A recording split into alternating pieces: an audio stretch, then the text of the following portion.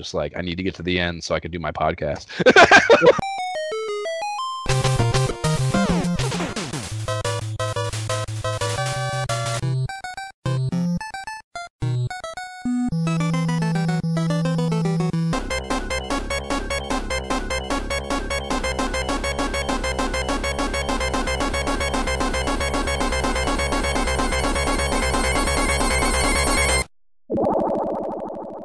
This is the Imperial Scrolls of Honor podcast. I am Josh Folan. And I'm Jay Backstrom. And we're going to be bullshitting about the formative years of console gaming as we revisit the periodicals that covered it again. This is a game ep finally coming down the pipe here amidst the steady crumbling of society as we know it with the oddball Japanese prototype version of Monster Party for the Nintendo Entertainment System. Yeah, buddy. Yeah. Emulation disclosure. I emulated on Nestopia on my PC with my USB replica NES standard controller. Jay, how did you tackle this little undertaking? I emulated it on OpenEMU on my desktop Mac with the standard NES controller as well. Nice, nice. Please rate and review this baby. And to get right into it, what are we playing now? What are you playing now, Jay? Man, I got to tell you, Call of Duty Warzone. Have you tried it out? Nah, man, I have never been a Call of Duty guy.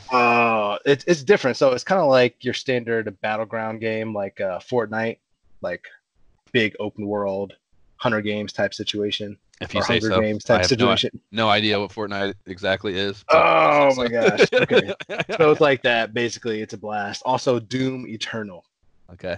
Yeah. Just get back into that one. Yeah, that hit, and I have watched. I have enough of a emotional tie to the originals at the DOS level, and I before I have the VR version of Doom 2016 for PlayStation 4. So it's on my radar, and I've watched some reviews of it online and stuff. I have not pulled the trigger yet, mostly because of Animal Crossing. Animal Crossing. Yeah. Courtney just downloaded it this morning. She's been playing it all day. Yeah, I was gonna say kiss her goodbye, dude. She almost downloaded it on my Switch, and I was like, wait, no, I heard we have to have separate islands on our separate Switches. So yeah. It is. We were talking before we jumped on about the cohabitation. Situation. The cohabitation situation with the way the world is at present, and the quarantine thing, and Animal Crossing only further compounds any friction that you might be generating in the real world, because it is it's just a whole nother set of things that can butt heads about. Nice. Yeah, I'm gonna be downloading that myself after this episode's over. That's funny that you're getting two of them. We have discussed two Switch purchases, or another Switch purchase for this very reason. If only jokes to this point, I think it may actually get to the point where we consider it seriously. What better time? Yeah, so they actually sell Animal Crossing specific designs of Switches. Nice. And marketing. Fucking, I don't even know where to put that on the spectrum of just like. Unreal luxury over the top purchases one could make, an actual Animal Crossing specific Nintendo Switch. But bet you that's a hot item. It probably is. But they actually in the game. So in the game, one of the first special items you get in the game is a Nintendo Switch that you can put in your little house, right? And I just eclipsed a kind of milestone in the development of the island. One of the big kind of narrative things in the game is your participation in and like oversight of the actual like logistics development of the island, building the bridges and kind of working with Tom Nook, the little town overseer, on building the way the whole thing is kind of set up, which is cool. Director of infrastructure. Exactly. Yeah. Animalville. Yeah, yeah, and one of the things that is big in that is something I accomplished the other day, and again, this is just I can just go down fucking rabbit hole after rabbit hole talking about this game, but there's like they have like a I don't know, a fucking like a frequent flyer kind of program in it, where like you do little tasks in the game, and it's just kind of like an achievement system of sorts that gives you these. They're called Nook Miles, and they amount to just like fucking tickets at Chuck E. Cheese that you can turn in for shit. And Okay. one of the things you could turn it in for after this new development that I had happen in town is a Animal Crossing specific Switch in the game. Like in the game? Yeah, so like not only can you just get a normal Switch for your little house, but you can also get a Animal Crossing specific design Nintendo Switch, which again is just like I don't even know, it's such high concept marketing. It's unreal. Wow. Um, What an achievement, Josh. yeah. Congratulations. Right. So yeah, that's anyways, back to Doom. Yeah, it's on my fucking radar and I'm considering it. But it pisses me off that there is no VR version. Like when I really one of those videos I watched, I was like, okay, you got me, I'm gonna do it. And then I started looking up a VR version and there is no VR version. And I was like, well, fuck you then. Like I'm not no.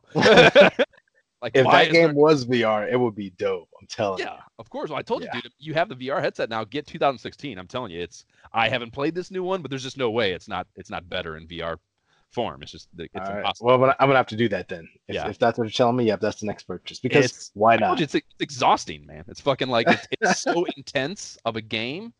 To put it in VR is like emotionally and physically exhausting, even without the that you would think you'd need to feel physically exhausted. Well, I need to work out these days, and I can't go. So there you go. Yeah, it will get your synapses firing if nothing else. Nice. Yeah. So I take it you are playing Animal Crossing. Is there anything else outside of that? I am doing other shit, but yes. It's like the thing about Animal Crossing, dude. It's just, first of all, it's exactly like it was on GameCube. 15 years ago I had on GameCube, and it is the fucking exact same game, at least in spirit. I mean, there are functional changes. The biggest one probably being there's now a shit ton of cell phone stuff in the game. It's called your little Nook phone, and it kind of makes my skin crawl that it's a necessary part of the game, but honestly it probably does. It is beneficial to the gameplay experience, and it would you can't. The whole idea is that you're emulating real life in this little cartoon environment, and how can you we're to the point where cell phone. Yeah, exactly. Cell phone, you can't. It's a basic part of human existence now, so to exclude it would probably be errant. But so yeah, it's a Zen-like experience, man. It just is. It's like it should be the most boring, stupid. It doesn't thing. sound fun. Like it does not sound fun. Like you're not selling me on it right now. Yes, dude, everything about it just screams like this should fucking suck, but it does not. It is enjoyable in just like the most pure and honest way that you can enjoy something. I think it's I don't know how to explain it, dude. It's such a brilliant idea. It is the perfect mix of like, I played Sims and I've played game, I played a little bit of Harvest Moon, and I've played things like that where you're just trying to, they're sandbox games where you're kind of just trying to emulate real life in some semi-detached way. And they just perfectly walk the line of the mundane element of that and this kind of surreal, cartoony exaggeration of it that is so fun and so well done.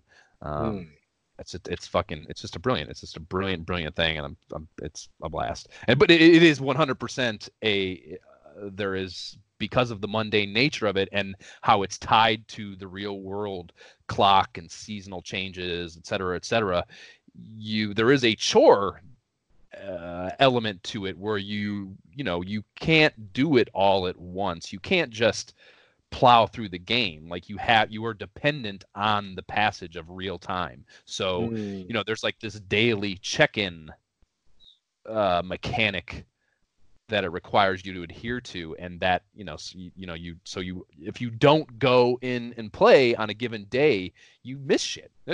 Like there's real, and like you will never be able to you can't get it back unless the old one on GameCube you could fuck with because it wasn't, the internet didn't exist really. So your GameCube sure as hell wasn't really hooked to it in any real way. They had some sort of internet fucking accessory for it, I think, but it was bullshit. But so you could go into the GameCube internal PCU clock and change the date and stuff and fuck with it if you wanted. It would fuck things up a little bit, especially if you went backwards in time. But you know, you could manipulate it somewhat as you wanted to a degree. With Switch, you can. I think you can still do it. I've read you can still do it, but because of the internet thing, it's certainly more difficult, and it's probably more catastrophic. And honestly, if you're going to do it that way, it takes a lot of the allure of the immersion of the game out of it. So Got it. even if you miss something, you're probably better off just like living with that as you would have to live with it in real life. If you're any sort of purist, anyways. I don't know. Some people don't give a fuck about anything, but yeah. So fucking yeah. So it's just there's just a daily need to play the game because you're going to miss something if you don't. And it's fucking brilliant. There's like one of the really fun things about it is there's a custom art design feature that it has built in, and this was in the GameCube version too, and I'm sure it's been in all of them. But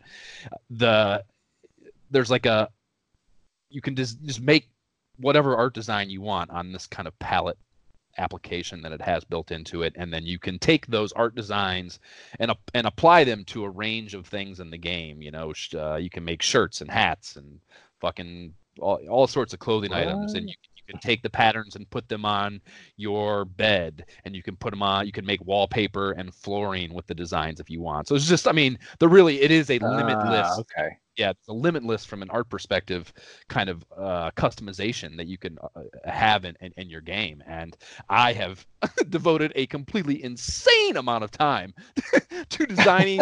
I designed a really dope ass standing Buffalo Bills hat for my dude, and a spot on Josh Allen jersey, and I made a Bill Zubaz print design that I have put on my bed. It's like a bedspread kind of. So yeah, you can just there's this. What? I also took the Zubaz thing and made a phone cover for it too. So my cell phone has a little cover with that's a Bill Zubaz.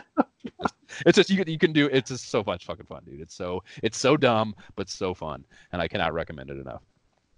All right. and that is our official Nintendo sponsored branded content segment of the show. Beyond that, I played my first couple of Dungeons and Dragons games since the mid '90s. Whoa! What was that like? It's wild, dude. It was also for the very first time ever on the Information Superhighway. So I was playing on. It's called Roll20 is the website, which I guess is one of two. I can't think of what the other one is offhand, but there's two kind of like big dogs in this realm. What it is, it's an online tabletop gaming platform. Dungeons and Dragons isn't the only game on it, but it's by far the most popular. So yeah, so the idea is it's this application, a web-based application, browser-based application. You can get there is an iPad or tablet application too, I believe you can get that, so you don't have to be tied to your laptop. But I play it on my laptop because you have better functionality, I feel. So yeah, the idea is it recreates sitting in a room at a table with other human beings. You know, it has like this graph-based tabletop of sorts. And I honestly, this is, I'm playing the free version of it. There's a plus version that maybe, I don't think there's a huge difference from what I understand in the actual application, the gaming application, but there is higher functionality and stuff that I don't have access to because I'm not paying yet anyways. And to my knowledge, there are also, maybe less widespread use because you kind of have to have like a little bit of a dumbed down element to it for it to work on the fucking entire world's computer. So there are things you can get that replicate a much more realistic tabletop in quotations experience, but all the nuts and bolts are there for it in this case with Roll20. And yeah, I mean, it kind of blows my fucking mind I've known that this is possible, and I've heard of these things, and I've danced around the idea of looking at it.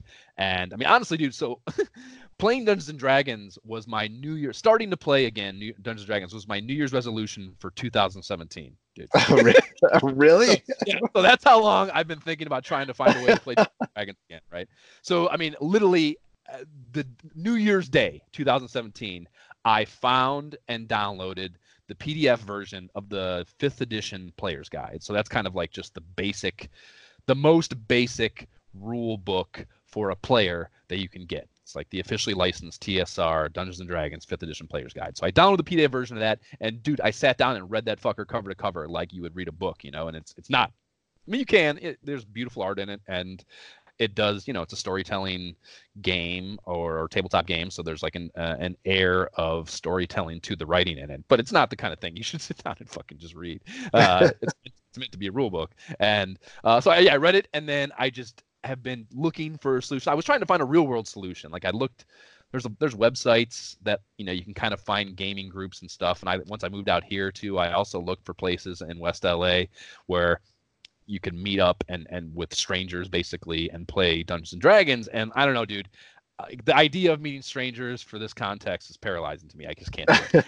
I can imagine, man. It's just too much that can go wrong. Like I don't know. I just could not make the jump and do it. And on top of that, like social fucking apprehension, I also, like I played it. Me and Jab played it as kids, but we were kids, and I'm sure we weren't doing it right. And in hindsight, after playing it a couple times, no, we definitely weren't doing it right. So there's like a fear of like walking in and being the asshole that fucks up the game. I didn't want, I was scared of letting it happen. So those two things, be that guy. exactly. Those two things combined, I was kept me from doing it. And like this fucking quarantine situation put me in a position. I got a hair at my ass, and I started Googling, and I saw enough shit on Roll20. I was just like, fuck it, and made an account. And then like, you're like there on the precipice of like being able to go into a room and play a game at any second. There's like pickup games that you can just like are constantly populating this join a game feed of people all over the world just going into a virtual room.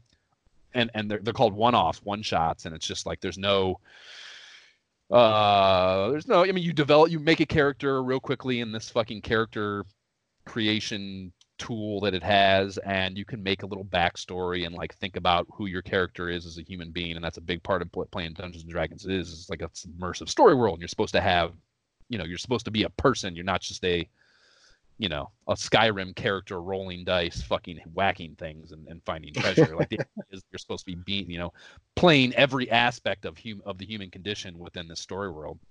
But these one shots are, they're a little bit more like they take some of that out of it, and you're kind of more geared toward just going on one standalone adventure with a group of people, and there's a GM or dungeon master, whatever you want to call it, that runs the game, and you guys go in there and you do it, and you play for a few hours, and then you walk away. You never have to think about it again.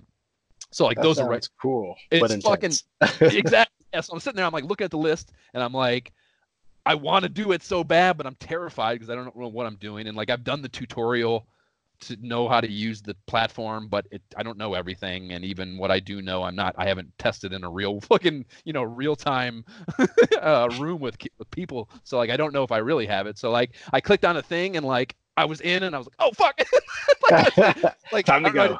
Yeah, I didn't have I don't know. I just went with it, and like I did. Nice. So I was not even like planning to play. I just like saw a game pop up, and it was like timed up with when I was really trying to get going, and I was like, fuck it, and just did it. And it turned out, dude, it was an amazing experience. It was so fucking fun.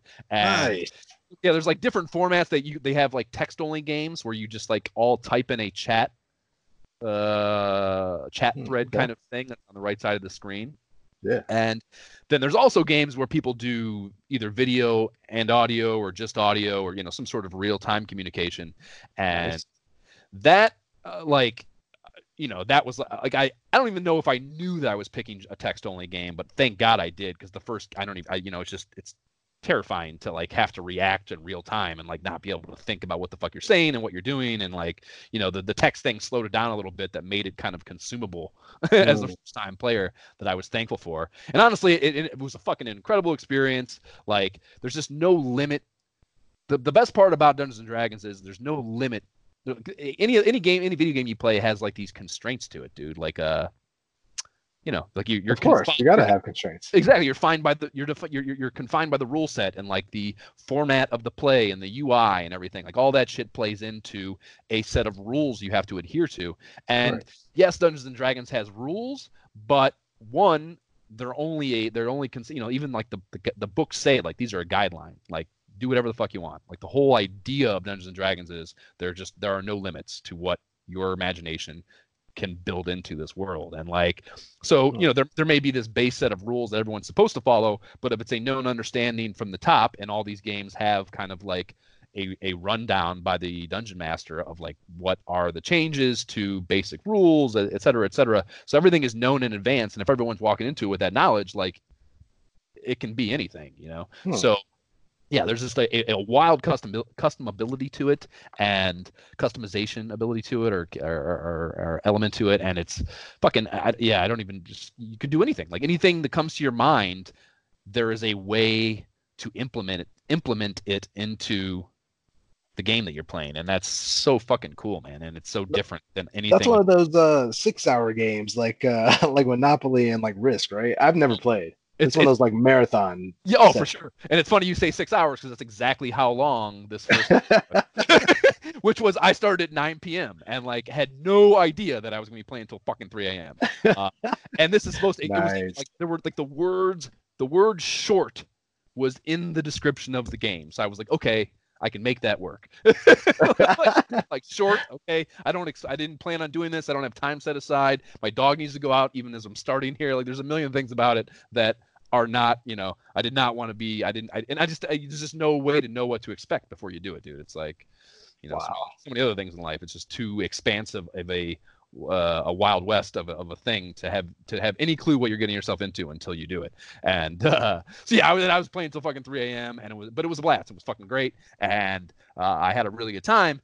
And I was like kind of surprised that that it was such an enjoyable experience, because I expected, like, even, you know, I was clearly the most inexperienced person in that game, and they were totally fucking, I mean, you know, it said like new players welcome, so it wasn't a total fucking left field thing that I didn't know what I was doing, but I knew nothing, and they were helping me with like basic fucking functionality stuff at times. And having played a game since where I do know those things now, it takes you out of the fucking game to have to explain to someone how to fucking move your character or something, you know. So like, it's not ideal for someone to not know what the fuck they're doing. So despite that, everyone was super fucking cool. We had a really good time, and the adventure went great. The GM did a great job, even though he said it was one of his first times actually GMing the game. There was so much about it that went well that I was like, I wonder if that was like, you know, the first high that I'm never going to be able to replicate. You know what I mean? You're never going to know until you try the next time. Well, yeah, well, I did. I played it again a night or two ago, and this one was an audio video one,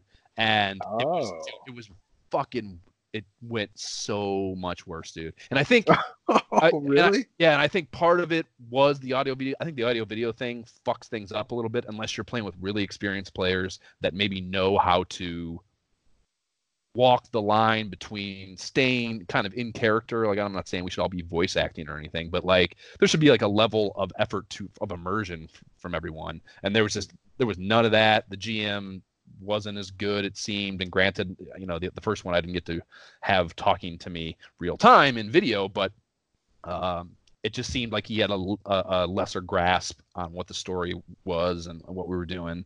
And so yeah, it was just like a way shittier experience. And like, you can't just bail, dude. Like, I don't know, you can, I guess, if you want to be a fucking prick, but like, you can't just leave because it fucks the game up for everyone. So like, you know, wait till you're sucked in for 6 hours. Well, this one only went like 4 and some change, I think, so It wasn't quite bad. It's still, yeah, I mean, and ultimately I still had fun. I'm not saying it was a fucking complete shit show or anything, but it was definitely not as good, and like kind of taught me a lot about the range of like what the experience can be, you know. It's weird, dude. We should definitely fucking start a campaign though for the show, dude.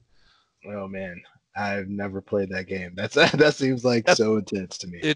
That's like just so deep. You do not need to. Yes, like you learn the rule. The rules are super fucking simple, and honestly, this platform kind of dummy proofs it for you, because you are, you know, unless the rules are physically changed within, like the character sheet you make and stuff is kind of all point and click to execute actions and shit via like you know, you have all your little scores and stuff, and like the saving throws, or they're called, if you get like, you know, say if your fucking guy gets sprayed with acid or something, you have it's called a saving throw that's dependent on one of your 6 base ability scores that determines whether or not you are damaged or you avoid it, or whatever the fuck you want to call it, however the GM wants to play that out. But so there's like a very defined set of rules, and the game kind of dummy proofs it for you, so you don't have to like learn an entire ridiculous expansive rule set to start or anything. You can kind of work your way through it. So that part of it is mitigated, especially via this platform. But honestly, like I said, if you have a group of people who are tolerant and understanding that everyone is kind of not the most experienced person, there's a way to work through it too, So a lot of the things that I was intimidated by were completely unfounded, just like everything else in life. You're fucking just do the thing, asshole. Strap on a pair and go. Like, it's not that bad, you sissy. Nice. So yeah, dude, Brave in the mean streets of D&D. Right, exactly. Yeah. So I think I think I don't know. It is a daunting idea, and you need to do a game that's entirely internal. We would need a GM, and that's like a whole level of commitment that I don't think either one of us had the time for. But yeah, the idea is very attractive to me, and I think at some point it will be really cool. Maybe after the apocalypse is over, to try to find a way to make a game and find us a GM or something. Where because all the stuff I just described was fun, and I made this character. It's a tiefling. You pick a race, and then it's like any other fucking these fancy games. You pick a race, and then they have a class, and each class has their own level development system where they gain different abilities and stuff. And the way the way your class and race interact can give you certain advantages and disadvantages and blah blah blah. So there's this inherent built-in development or inclination to want to develop someone, just like any other adventure game. And you can't really have that in these one-shot deals where you're just playing with strangers. Like, you need to start a game where a group of people who are the same fucking human beings get together every week at some sort of schedule or something and create a story world as you go, and these people develop, or these characters develop as people as you go through it over time. And I think that's kind of obviously really high concept and really fun way to do it, because I did these one shots and we get treasure, and it's it doesn't fucking matter. They get treasure because in 2 hours, the amount of money I made here means nothing to me, So there's that really kind of takes away some of the fun of it, because you don't have the reward is meaningless. You know what I mean? What, you'd be able to take it with you and well, you can, one of the guys in the last game I was playing was saying, we finished the adventure that we were doing, and everyone was kind of going their ways, and he was like, because we were playing a one-off game, the GM didn't even talk about kind of the experience gained from the final battle and stuff, and that's because we're not playing, this game just has no continuation. But this guy has his character, and he's I like to track this stuff just on my own. So basically he kind of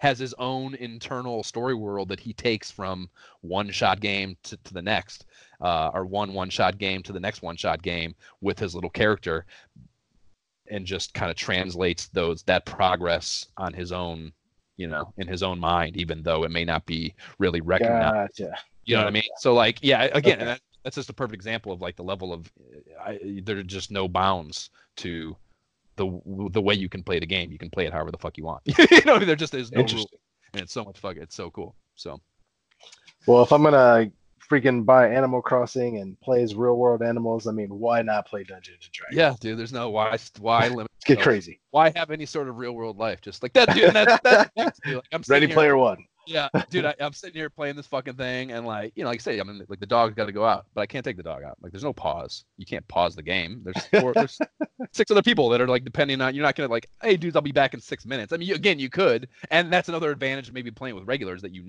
is that's a built-in expectation that someone might have to take a dog out, and we're gonna take a fucking break. But if that's not explicitly determined in advance, you feel like a fucking asshole. so there's just it just completely takes you out of any functionality in the real world for the entire time you're doing it. It's weird. It's a very bizarre behavior, or very bizarre activity rather. So yeah. Fucking Dungeons and Dragons, man, it's fucking cool. We got to figure it out. But the very last thing that I've been doing, I don't know if I'm subconsciously missing the start of the baseball season, because I'm not the world's biggest baseball fan, but I have had this weird inclination to play Bases Loaded 2 here and there. What? So yeah, I'm doing these little fucking calisthenic workouts in my apartment because the gym's closed here. They won't let us work out. So I have this no equipment shit I'm doing in my apartment to not get fat as fuck, and I'll fire up a Bases Loaded 2 game and play an inning in between breaks, in between sets, basically. Nice. Yeah. I don't know. Again, just a funny like. Never had this. I wouldn't call it an opportunity, but never had this situation arise in my life where I'm having to like find something to do in between sets of calisthenics in my apartment because again, there's a fucking apocalypse happening out in the real world. So. Oh man, I've never missed the gym so much right now. Yeah, I don't know. I hate working out, but I do like how the gym makes it the easiest. Like it's the most low investment, high return way to spend that time.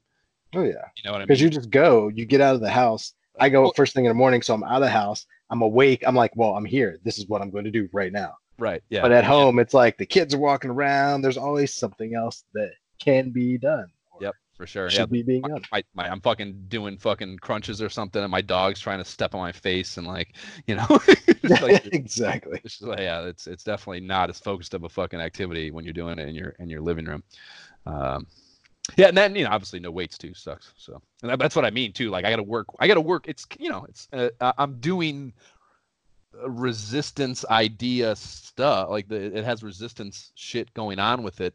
So there's like some level of strength training to it. And having to say all these things makes my skin crawl a little bit because like I'm not like a workout twat or anything, but like the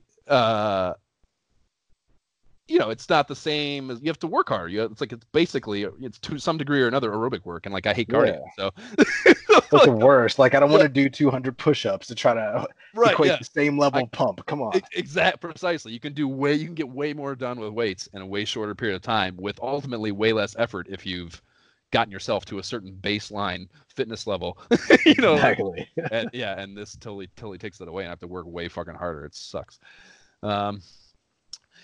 Yeah. So yeah, I guess what else? How else has the fucking coronavirus pandemic affected your life, Jay? I guess we would be remiss if we didn't build in a current event section here, giving all. Oh man, just trying to learn a new job. Obviously, working for Microsoft now. Interestingly, video game section. So that's awesome. But at the same time, learning a new job while being 100% virtual, not ideal in this company.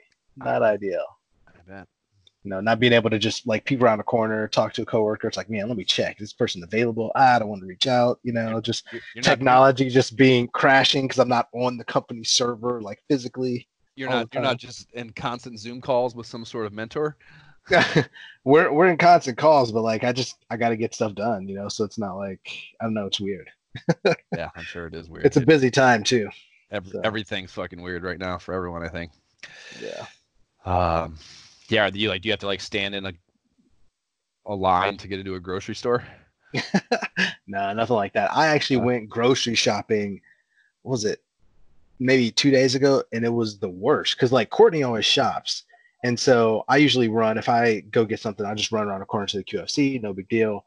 But because she usually goes to multiple places, she wrote me this super long list, so I didn't have to go out again, and sent me to Fred Meyer, and so it's farther away.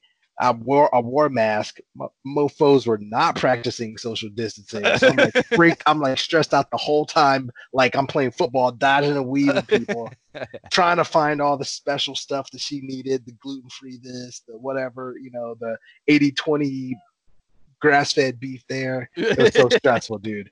Plus, on top of that, I wore a sweater, not thinking about the fact that I was going to be probably stuck there for 2 hours. So I had a sweater on and a coat. I'm like sweating with this mask on. I was miserable.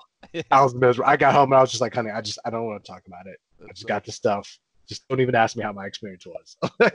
I barely did. I honestly, so I got back whenever the hell that was that I got back from New Mexico, dude. I have not, dude. I have walked across the street maybe 3 or 4 times to get milk and or bread products from the deli. That is it. I have not gotten my car. I have not dude. I have been thinking. So wow. I ordered. I posted a picture of it online. On our social shit. My buddy Will sent me this link to this company called, I think it's Heroes Armory, I believe it's called, and they have made all these keys and they do USB thumb drives and stuff, but they're all designed in various cool retro fucking. Cool. Like the one I got was the Eye of Thundera, the Thundercats sword. So I got a house. Oh yeah, I saw that. Yeah. So yeah, it's a house key that they send. It's just like the dummy key. You know, you got to get it made. Obviously, you don't send them your fucking key, so they send you a dummy, and you have to take it to a locksmith and get that fucker made, which in the normal situation is no big deal. I have been, because of what this shit going on, like I got the key probably 4 or 5 days ago, and I have done the work of calling a locksmith that's like an 8-minute drive away to make sure they're even open. Yes, they are. Holy shit, that's cool. Okay. So like I have like thought for 3 days in a row now about getting there before 5:45 p.m. when they close to get a key made. For 3 days, I've thought about the most dumb ass mundane responsibility and have not accomplished it because I'm like, well, is it really? I keep like, it's not essential. Like, I do not need the key made. Like, I do not, like, yes, they're open. I probably don't put myself at any significant risk to get the stupid key made. But if I But did, is it worth the risk? Exactly. If I got sick from making this dumbass key that I don't even need, I would be suicidal. Like, yeah.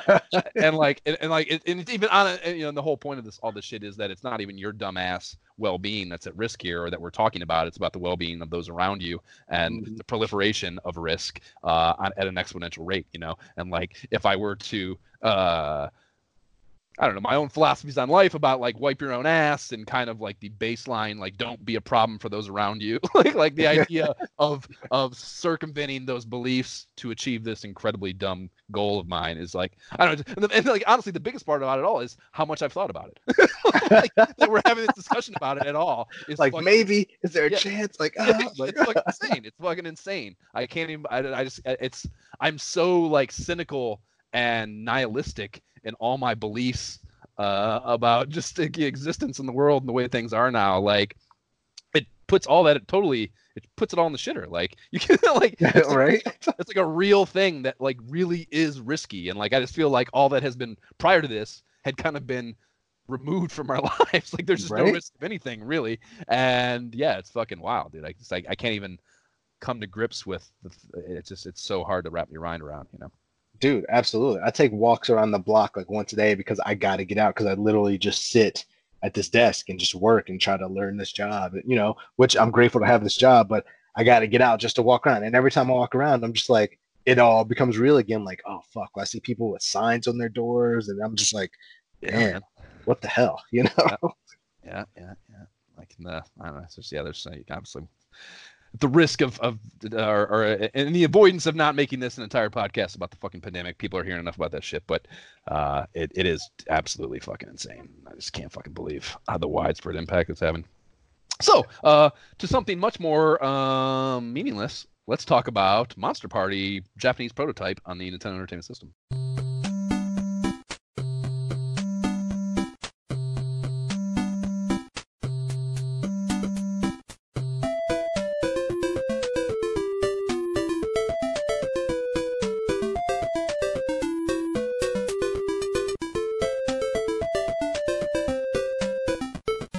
That was the Monster Party prologue music. I kind of dig it. What do you think, Josh? Yeah, dude, the music, I told you when we were doing, like, the music selections you made I don't feel like I ever actually encountered in the game, because one of the things I will say here is that I thought the music was shit. Right? It didn't seem memorable while playing. Yeah, maybe, we'll get into it, I guess. But let's start with talking about the overview, and it should probably be stated, an obvious thing here, but just to be thorough, these overview topics are those of the commercial release, not the prototype version specifically. But the synopsis of the game is: walking home from a baseball game one evening, Mark gazed up at the misty sky. Suddenly, a blazing star plummeted to Earth with a blinding light. When Mark regained his sight, a mysterious creature was standing before him. The creature told an eerie tale about his home planet, the Dark World, where evil monsters were terrorizing the helpless population. He was searching the galaxy for a warrior capable of freeing them from their terrible plight. The creature explained that Mark's bat was the perfect weapon for defeating these evil monsters. Mark considered the creature's proposal for a minute, then agreed to undertake the dangerous mission. After all, he thought, it sure beats going to school. So we get a little anti-schooling PSA from Bandai to wind that up, which is real nice. And then tell me what kind of format this is, Jay. This is your standard side-scrolling platformer, typical of the time. Standard is, yes, a very good way to put it. Everything about this game is standard. Yeah.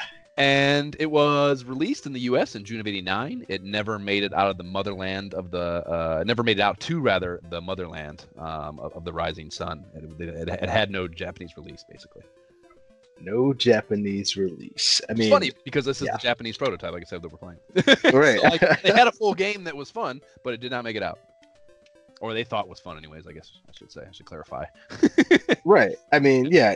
Interestingly enough, as we alluded to in the last podcast, why we chose this, this was not the version that was released in the public in '89. So we got to play the artist original version. Yeah, we got to play the director's cut, and it's I still think we're going to be just bashing this game for the next hour. Whatever. So okay, the cover art, it's cool. It's a bunch of monsters, Medusa, Dracula, the creature from the Black Lagoons, like a bunch of well known in the public eye monster types, and there's kind of like a mature art style to it. It's not cartoony as you might expect on an NES title, which is I like. It's not bad. Yeah, no, it's fun, and they actually they steer away from the trademark infringing artwork on the cover with a ghost list on the back that they list off. These are the monsters they list off: giant spider, giant dragon, pumpkin ghost, hand creature, man-eating plant, snake man, chameleon man, ? So none of those are the things that they all are actually called in the common vernacular. So that's interesting that they chose to have generic. yeah, exactly. Yeah, they try to give you the Fruity O's version of of what the actual no one likes the Fruity O's. Yeah, no one wants the Fruity O's. Don't bullshit me around here, Nintendo. I know what you're trying to sell me. You're selling me Fruit Loops, motherfucker. Call them Fruit Loops. Let's skip the dumb shit. So the manual has a color cover with the title treatment overlaid on a spider web that stretches across both the front and back covers, which is it's kind of fun and cool. There's a succinct 14 pages, including the covers. The rest of the book, outside of those covers, though, is a monochrome blue-white scheme with it does have actual screenshots and, depressingly, no art whatsoever. Again, they probably were like, we shouldn't, because of the copyright infringement thing. We should mitigate the trademark infringement worthy content that we include with the marketing for this game. But there are 2 pages explaining the minute control differences between what they call mark mode and monster mode. So that kind of sets you up for the way the game works format wise. I mean, you mentioned it's a side-scrolling platformer, but you do turn into a monster in the game, which is actually supposed to be the character. And that little synopsis I rattled off there, the thing that comes to you, you guys kind of like in the expounding of the storyline, they kind of like merge into one being of sorts, and the monster that came and recruited you kind of comes out at sometimes and allows you to play with a different kind of control set and mechanic, which is cool and fun, and that's actually a part of the game that I would commend. But the back half of the manual is a stage-by-stage explanation of what monsters you'll encounter as bosses in each of the stages. So again, they talk about the format of this game is going to be you are just kind of in gauntlet fashion coming into contact with these monsters that they might call things you don't know, but we do know them as things. So that's a nice setup, and I think and that's part of what I think is excited about this game and got us wanting to play it was there was this kind of pop culture overlap that would be really fun in the form of a Nintendo game. So the manual does do a decent job of setting all that up, I think. Nice. Okay. Respect to the manual. And there's got to be some history with this game to talk about. Yeah. So, I mean, as many people know, Nintendo's target audience has always been kids. So they had the contractual right, as we've talked about before, to edit games just to make them fit criteria. That's usually stuff in the background, things that religious symbols, whatever things they need to do to make it more kid friendly. But with this game, whole bosses and things are different. So it really seems like Nintendo just went heavy handed on it. But, like we said, it was released in 1989. No one really knew what was going on. But on May 26, 2001, a Yahoo Japan auction listed a Famicom prototype game called Parody World Monster Party, and it sold for the equivalent of $6,000. And it turned out it was legit. there are previews of this version of the game in like a Japanese gaming magazine back in the day, but the game was never released. So, curious about it, a group of people formed the Monster Party Beta Restoration Project to restore it to this version. So, big shout out to them, I guess, for giving this to us to try it out. It's dude, it's crazy what it's actually kind of beautiful, man. Like that this stuff conjures so much enthusiasm that Right? you can get those levels of free labor. Like I think we were talking about it. I think it was the last episode we were talking about Fallout maybe, and there's that someone took the time to design. It was like just a myth, I think, that the last Fallout 4 had originally been planned as a Manhattan-based game, and the fact that someone took that even just rumor into developing an actual mod of the game that is trying to replicate Manhattan, and like it's just got to be so much work to do that, and Yeah. You can't. There's no way to really monetize it, at least not legitimately, and. Yep. The idea of investing that much work just because you love something that much and want to be able to play that is crazy. It's just fucking wild. And really cool at the same time. Yeah, much exactly. respect. Yeah, exactly. Fucking no yeoman's work. Cool, man. So yeah, fucking as far as economic analysis goes, there ain't no fucking analysis worthy economic systems in this game. Right. So yeah, we skipped over that. There's no nor is Not there a any whole other lot. right. Yeah, nor is there any other system of substance really for that matter.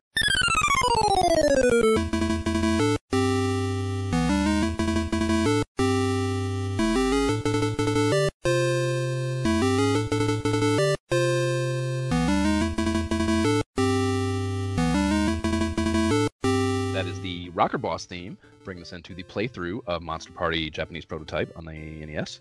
And as is always, first up, we get a title screen here, and the title treatment is it's in the bloody jaws of some creature's mouth on the top half of the screen, and there's a parade of monsters that walks right to left behind your start game password option set right below it. Oh my gosh, yeah.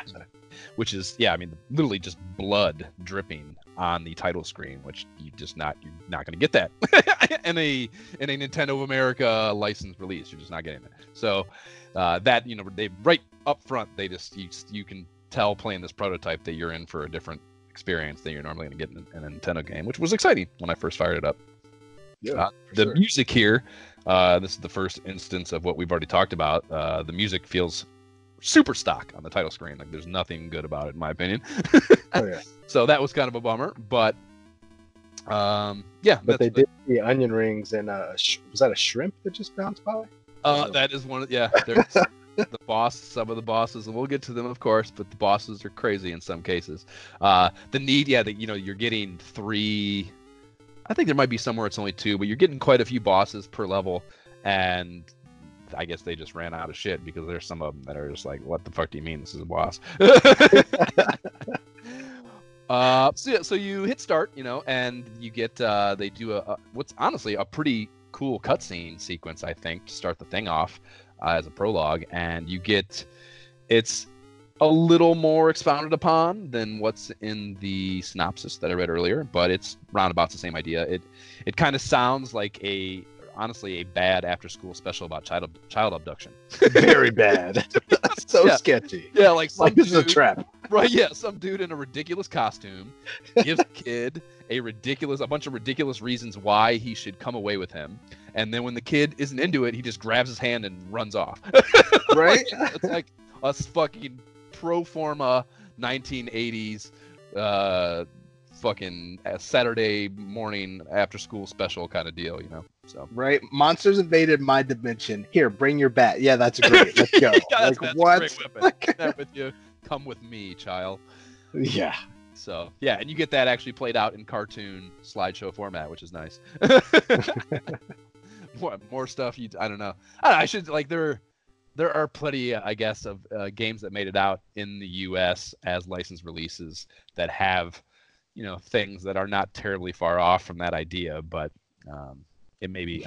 It is funny. If nothing else, it's funny. Whether or not it's actually worth citing is debatable, I suppose. But Anyhow, round one begins, and this first level is a forest overworld kind of environment. There are these kind of weird steps and blocks everywhere. I mean, it doesn't like there's like a strange incongruence I feel with kind of the foreground art and the background art. Right? You know what I mean? Like those blocks and stuff. Your platforms, I guess, is the best way to describe them. Are not. They don't look like they belong to me. Yeah, it's like, can I jump on those? Wait, no, I can't jump on those, but they don't look like they're part of the right artwork. Like, what is happening here? And I guess talking about the physics of your sprite, Mark's jump is pretty floaty. He's got some jump though. I kind of like it. He can definitely get up, but it's like I don't know. It kind of has it's floaty. I don't know how else to describe it. Like it kind of I don't know. You get used to any physics as you go, but like initially, I was definitely like a little bit taken aback with how long my guy stayed up in the air and like time out what you're trying to accomplish platforming wise, And you could also there's when you hit down, he lies flat on his stomach, and you can what I would best describe as kind of worm your way. Yeah, weird inchwormy. I was like, what is this? Like he gets way low. Yeah, I do not believe I've ever seen a sprite move like that. So that's interesting. Yeah. The bat has a seemingly very limited range, and that is often frustrating in this game, I think. So frustrating. It's like sometimes if you're not the creature, what the fuck am I supposed to do with this thing? Like, right, yeah, and that's something I'll get to too. Like I did not, I read that in the instruction booklet, but I did not know how to employ that or when it would be employed or how to make it to catalyze it. You know what I mean? Like, so I spent a lot of my first level experience was what the fuck. Oh yeah. Yeah. It was, I mean, I literally, it was annoyingly difficult to me to kill the very first grunt I encountered. Oh yeah. Like the first guy in the black suit, like walking back and forth, like throwing it. So annoying. Yep. I was immediately put on notice that I might hate this game. Like as the second you get into that. So dude, I started playing this, and then after that I put it down and didn't come back to it for 2 days. I was just like, forget this game. I did all my play I was still in New Mexico. So I don't even know. That was a crazy experience. It was happening during no choice. It was like I had this, I think I told you I had this experience where like we were on set and this shit had started hitting the fan already. So everyone's kind of on notice about the slight, like, it's just not a good look to have any sort of sickly look to you. It's not a good look. So like there was a day I did not have a cough. I was not, I did not have a fever. Like none of the things that are like really big red flags were going on. But I didn't feel great, and the entire time I was there, I had like totally immersed in congestion. The climate and the fucking the dry mountain air, like the heightened elevation plus the really dry thing going on, just wreaked havoc on my system. So I was like, I felt sick the entire time I was there. I was just mucus was pouring out of my head 24 hours a day. So allergies were going on and shit.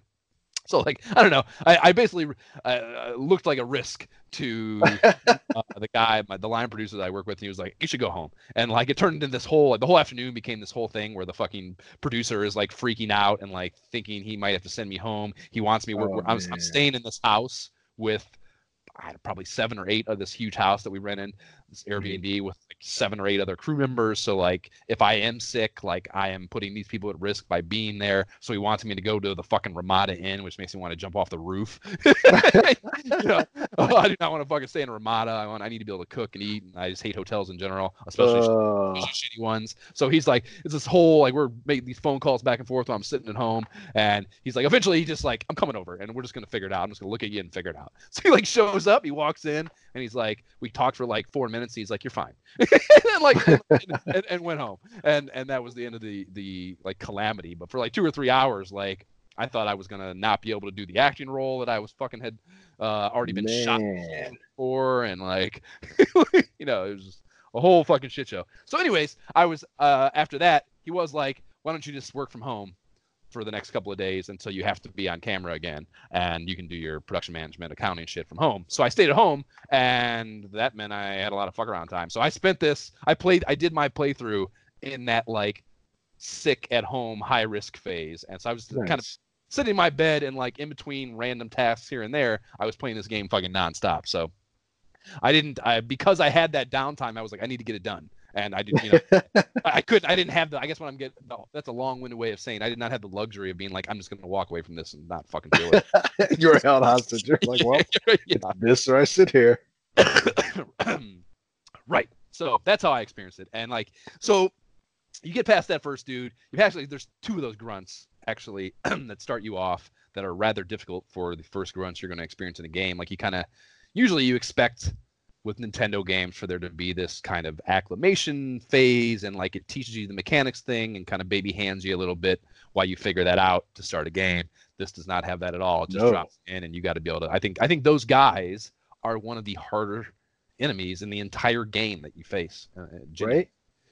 So those and the little scorpions from like round 4, I hate them both. Yeah. The thing about this that frustrated me is like I got in there and like I was dying. I went in one of those doorways and I was dying to one of the bosses at first. I don't remember which one it was. And so I skipped out and I was like, well, maybe I can get that creature power and come back. So I went in all these other doorways, got and lost the creature power and realized, okay, I can't do anything. So now I got to go all the way back and like beat that boss, figure out a way to beat that boss before I can go forward. It was so frustrating. Yeah. I also spent the first stage was very much, figuring out, I guess, the format of this game, and it fortuitously it adheres to that throughout. So I guess that is somewhat of a representation of what I just described, where it's teaching you how the game is going to go. So it does that eventually here in this first stage, but it's not glaringly apparent at first. Yeah. So yeah, you do pass, just as far as getting the actual layout of this thing. You pass those first two grunts, and you encounter your first door. Inside that door is a Venus flytrap-esque plant that everything I read and just without having seen the film, Little Shop of Horrors, it is, I think, intended. You never saw it? Oh, I have not. This was totally Little Shop of Horrors. Like thinking about the fact that you said they named all those monsters generically on the back tells me they must have been super concerned about like copyright infringement to take the freaking Venus flytrap out of there, because that's definitely what it was, Right. Like he sung throughout the movie, like it's definitely that. Yep, and that's what it is. It actually the big reason I haven't seen it is because I'm not the biggest musical fan, so this appreciation of this is a bit lost on me. But the way the mechanic it gives you is it's stationary and it fires out these musical notes. So yes, it's got a microphone in front of it and it's theoretically singing, and it fires these notes at you, and there's a stereo behind it, and like it didn't take me too long to realize I had to bounce these things back at it by whacking them with the sword, but it wasn't immediately apparent, and the way that mechanic works is it's not necessarily, I wouldn't call it dependable. Like the way, not at all. Yeah, the way you hit it is not a direct. Like the trajectory it's going to come off your sword, I guess, is the best. Is not at all dependable. So like it seems random to me. Yeah, exactly. Like I can stand in the same spot, and sometimes it hits, sometimes it doesn't. You can stand in the same fucking spot, and how it's going to come off of your sword is not at all predictable, and that is frustrating. To put it mildly. Yeah, because my first inclination with this was to jump. You can jump up on the stereo behind it. So my first inclination was to jump up on the stereo, and you're right there, and you should be able to just whack them right back at them, And that is not. It doesn't work that way at all. So it took me, I think, 4 go-rounds it took me of dying. And that's, this game is not necessarily forgiving on the dying thing. You die and you go back to the very beginning. So that start over. Yep, is taught to you very early if you don't know what you're doing, and I certainly didn't. So I that is frustrating. But four tries in, luckily it's right at the beginning of the stage. So dying and having to restart is not terrible here in this case. But if you got so the microphone is pointed at kind of this 45-degree angle right in front of the fly trap, and I found, just by total chance and trial and error, that if you got in line with the ass and where the ass end of the microphone was pointing, if you got in that line, it puts you in this perfect and surprisingly dependable trajectory at least most of the time. I shouldn't say that. It wasn't every time still, but you could whack the things back, and maybe 2/3 to 3/4 of the time they would fly up at that exact angle of the microphone and hit the thing. And that's how I got through it. Nice. But it wasn't. Yeah, it. I don't know. Took longer than a first boss often takes, I guess. There's no right or wrong, but it definitely was harder than most first bosses for sure. Yeah, pretty sure I came back in there with the creature to beat that thing. Did you? Just pelted him up. Yeah. That would have been. Yeah, that would have been extra. That's always the answer, pretty much for me. yeah. Like, let me find the damn pill. Yes, yeah, but I did not. I don't. I think it. I think it was the. It might have been the. Was it the second boss? Because yeah, you come out of there. Like, first of all, they always give you a drop. The bosses. So I beat that thing, and it dropped a question mark that it seemed like nothing but points. So yeah. Deal. That was kind of disappointing that it wasn't something. It starts you even your life starts. I guess that's worth mentioning too. Your life bar starts and it's fucking I don't know a 6th or a 7th of the full bar. So it's tiny. I never had a full bar or even half a bar. Right? Yeah, I didn't either until I'll get there. I did eventually have a full bar, but it was not on my own doing by any by any length. Uh-oh. So. Yeah, so you come out of there. There's another you work your way through the outer world, I guess, and you get to a second room. That room's completely empty. There's a short platforming sequence to a third door, inside of which you find what looks like. And this was pretty fun. This was an instance where I was like, okay, it softened what I was feeling, which were not good things. A little bit of my animosity and upset with what I had gotten us into by us picking this game was alleviated a little bit with this third room where there's a boss, or it has all the looks of a boss battle. You walk in this room, and it's what looks to be a dead spider, I guess. There's no way to really know, but I think it's a dead spider, and there's just a fly buzzing around above it, and a dialogue box pops up above the spider that says, "Sorry, I'm dead." And that's it, and that's right? That's like a boss battle, and that is just so fun and so I don't know. I can't believe no other games ever thought to do that. It's just a joke. It's hilarious. I was very confused. I was like, "What? Like, right. Okay, that's weird." I don't know, man. I was very confused. And then because each time you walk in these rooms, you are trapped. You can't. If there is a boss, you cannot leave on your own accord unless it dies, unless you kill it. Mm-hmm. So this. In line with thinking of this as a boss and not just something you bump into, you go into this room and like the door is closed, you have that little exchange, if you call that an exchange, with the dead spider, and then the door blows up as if you beat the thing, and then you can exit. And that's there's nothing else happens. There's no other reason for there other than to amuse the player, So that's pretty cool and a nice touch, I think, that this game tries to do throughout, and that is one of its few saving graces, is that it doesn't take itself too seriously and it tries to have fun despite a story world that maybe would be suggestive of not being fun. You know what I mean? I think for that reason, I feel like it was definitely a disservice done. Nintendo did it to themselves by calling it just Monster Party. Like, I think calling it Parody World Monster Party and having the whole backstory behind it makes it more understandable rather than just random to me. You know what I mean? Sure. And that's I get what you're putting down there, and I think a lot of that probably, they were in Nintendo's weird fucking way, they're probably walking the line of the known trademark infringement that's rampant in this game. So they're probably trying to they saw it as a game that could make money and a way for them to make money, so they didn't want to nix it entirely, but they're just trying to get it out and make that money with as minimal of a footprint as possible. You know what I mean? Like trying to raise the least amount of awareness as they could, and and I think that lends itself to our feeling about it being having this stock feel to it in many ways. Just trying to make it a non-event, but the product is there, and just get it out and make the money. You know what I mean? Yeah.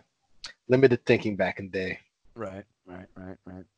Or just litigation fears. Right. Yeah, definitely. I'm sure that Nintendo has their plenty of stories around this time of majorly the Atari thing with Tengen and all that. So yeah, they are not strangers to litigation at this time. So yeah, I just learned all about that literally yesterday. So interesting. Anyway. Oh, does Microsoft like is that like a case study that Microsoft fucking throws? No, I actually was just looking it up on my own. Just, Oh, I've really gotten into just the additional history of stuff that I didn't know was out there. And so, yeah, I learned about that whole 10-git stuff. And I was like, it's so interesting. Like, yeah, because I noticed those things as a kid, and I'm like, what happened there? yeah. And So so, so yeah, ballsy of Tension, just be like, fuck you, fine. yeah, smart though. Yeah, yeah, for sure. So you come out of there, you pass come out of the dead spider room, and you pass a big green tree-looking thing, and this is when the game gets fucking weird. Everything Right? freezes, right? Everything freezes. There's an explosion or something. I don't know. Like, it doesn't. It's hard to really ascertain exactly what's going on there with the animation, but some sort of something happens, and everything gets darker and bloodier on the screen. So Shit's about to get real. right, yeah, the cartoony platform blocks that were so weird before become bloody skulls. The background has artwork coming to it that look like bloody totems, like bloody totem poles and shit. Like It's really eerie now. yeah, skulls on spikes and stuff. It's a very intense change. Yeah. To I put was it like on. looking over my shoulder, like, are the kids watching me playing this? Yeah, it's not for the. It's a whole different ball game from your customary Nintendo game for sure when that happens. And so progress past that. By the way, I still have not turned into a monster yet, so I have no idea what that's about or Oh man. when that's going to Okay. happen or if it's going to happen. So I passed that.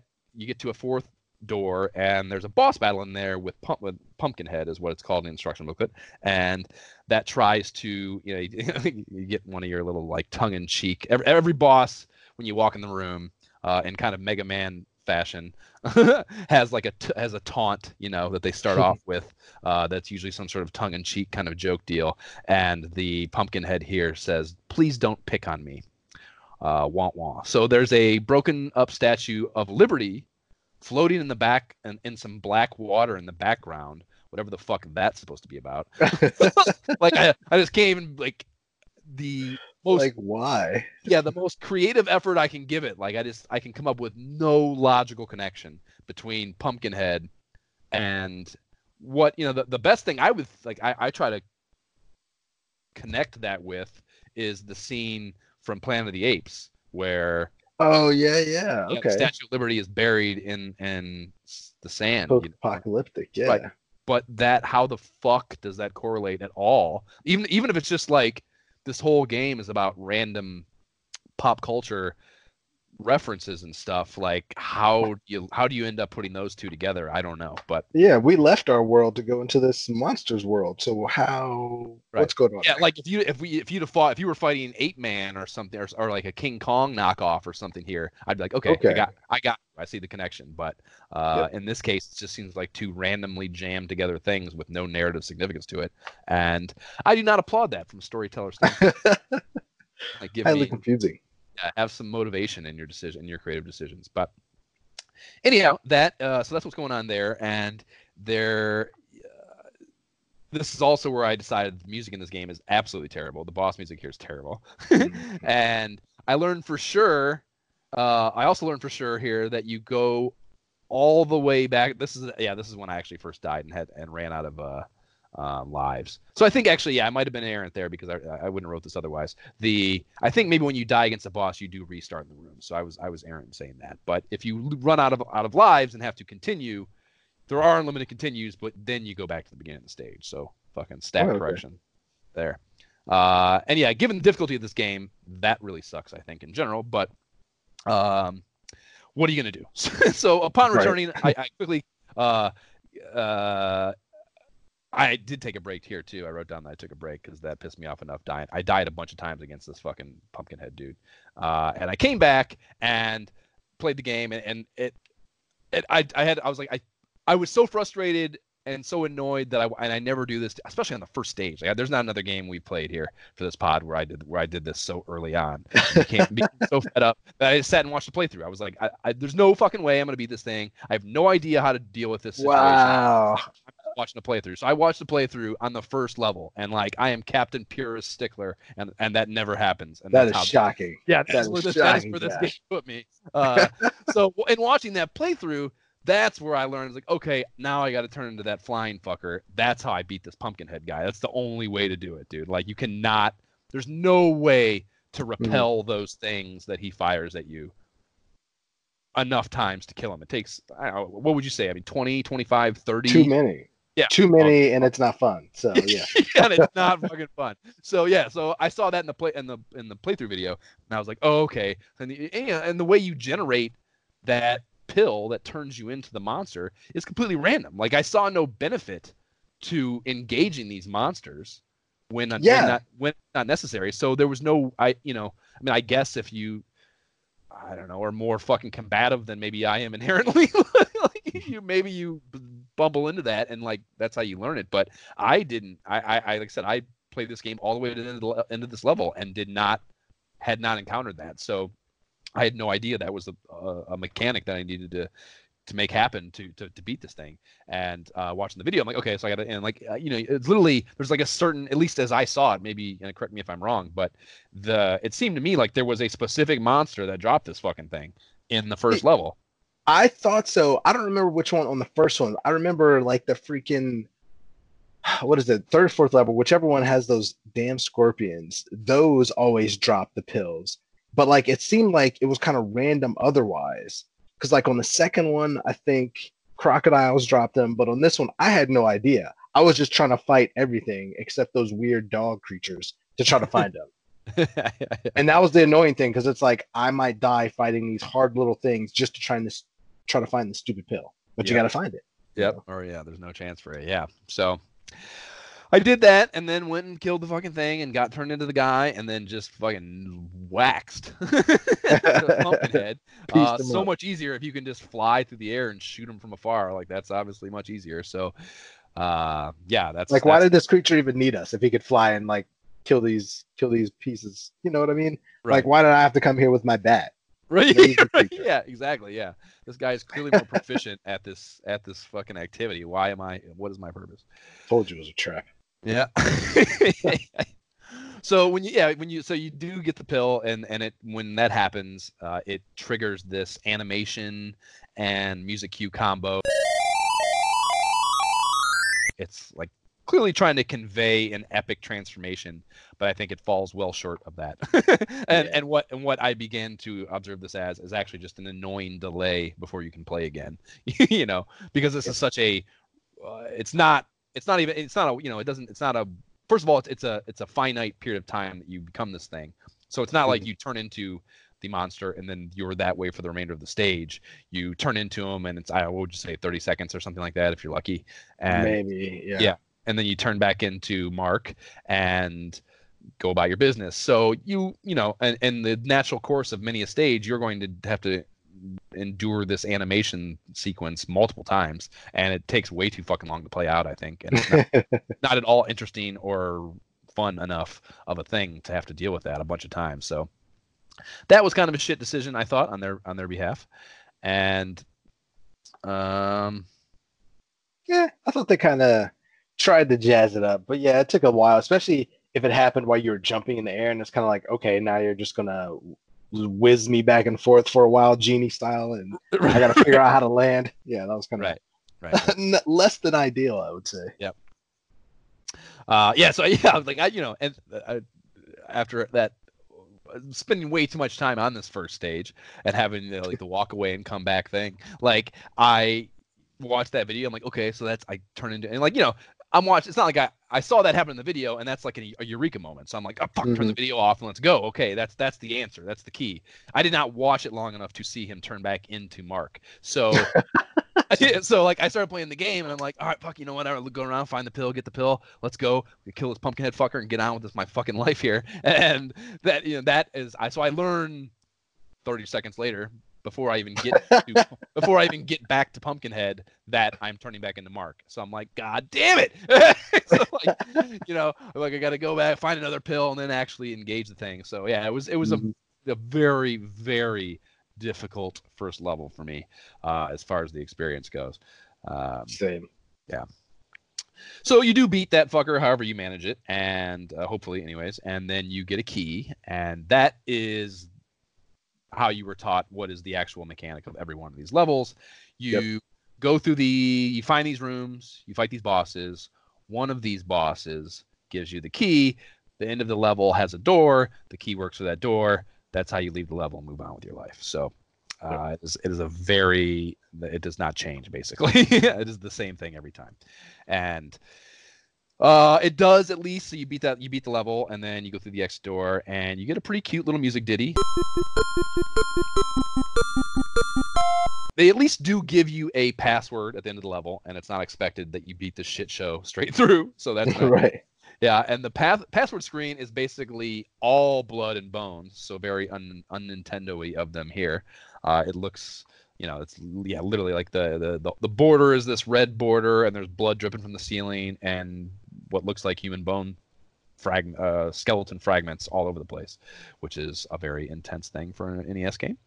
Oh, yeah. And they also give you a little life bump back up to around 25% of your total health bar. So wherever you're at. That was nice. Yeah. That was very needed every single time. Well, I don't know if I call it nice. I think it's like the baseline fucking reasonable thing to do, human thing to do. Right. Because you're rarely beating one of these levels with any sort of like accumulated abundance of life bar, So. Oh yeah. That you are my teeth. Yeah, well, yeah, exactly. Well, I don't know if I'd call it nice. You are very thankful for it, no question. And as I finished this level, I thought to myself, I am absolutely certain I've already seen all this game has to offer. Correct, Josh, for 500. Right, yeah. Hashtag foreshadowing. So, moving on to round 2, that door that you go through at the end of round 1 apparently leads you into a sewer, and that is now where Mark is hanging out. And new physics stuff in this level, you can't jump anymore because there's kind of this 3-tier deal going on with your static game screen or your scrolling game screen. The sewers, Josh. You can't jump in the sewers.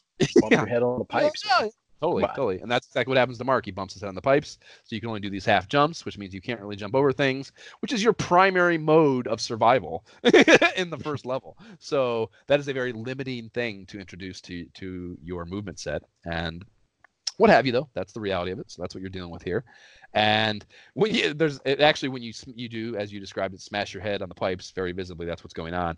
And they play this very specific music effect every single time, or sound effect rather every time. That's pretty cool, I think. Actually, I'm like, he's actually bumping his head. That's kind of cool. It's not like Mario where he just bumps, keeps going, he hits it and like ducks. It's like physically knocks it down. I agree. It is interesting and a nice, effort towards realism, I suppose. But the sound effect is neither appropriate for the event nor pleasant to listen to. So, it happening repetitively, in addition to limiting your movement frustratingly throughout this level, is a less than enjoyable thing, I think, overall. I think the fish guys are the least enjoyable thing myself. But it's there's a handful of. Before we get to enemies, though, there's one more physics introduction here. There's a ladder. There's a bunch of ladders that get you between the 3 levels, and the scaling of those ladders also feels kind of like I said about the jump, weird and floaty. It's like it's not. Yeah, they're like extra wide, so it's like you can scale back and forth on them, kind of thing. That also, but I think even if you're just scaling straight up, like it has a weird speed and I don't know, like whatever the accumulated, I'm fucking 38 years old. I've been playing in these games most of my life. Like whatever expectation I have developed over the years of how much of an impediment crawling a ladder is to the speed of movement and just the way it feels, this does not at all meet those standard / expectations. Like, it's like faster and floatier than it feels like it should be.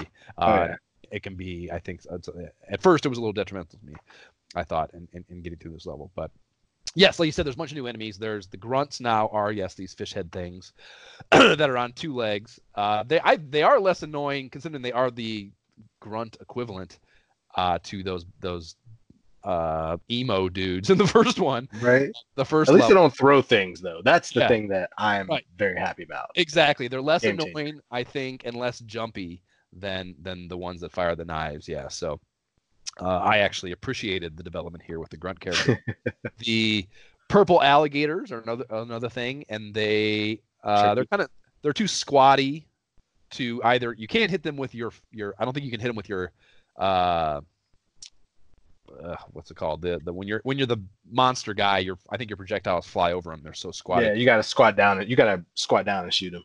Right. And if you're not the monster, the only way to really combat them is they fire their this is kind of funny and intense. They fire babies at you out of their mouths, and you got to smash the baby back at them. Right? Yeah. I was like, what? I was like, did he just throw? Like at first I thought he was like spitting at me. And I was like, wait, no, that thing is moving. That's definitely throwing baby crocodiles or whatever at me. Like what? Yeah. But a nice side of that is it's a one-hit kill if you whack them, and it's not, once you learn that mechanic, it's not hard at all to whack them back at them. So those aren't terribly difficult to get past once you figure that mechanic out. And they're very Geiger-esque alien eggs. H.R. Geiger-y, and they fire these bubbles at you that you have to avoid, jump over, or I think you can duck beneath them as well. And they take an obscene number of sword whacks to kill. Yeah. It's like whack, whack, whack, whack, whack, duck, whack, whack, whack, whack. Yeah, exactly. three rounds of that, and then it's right. done. And they often, like, the trick with these, or not the trick, but the way these are implemented most effectively by the dungeon master of this game is they're usually placed in tandem with an enemy that you got to deal with too, so like you can't just do the duck thing with no risk. You have to pop up and deal with something else at the same time, and that's how those become a little bit of a pain in the ass. So anyways, into the layout of the game, or the level rather, your first door is a boss battle with Medusa. I'm guessing is the name of it because that's exactly what it looks like. And her taunt line is, "Let's mix it up," which is not as good as "Don't pick on me."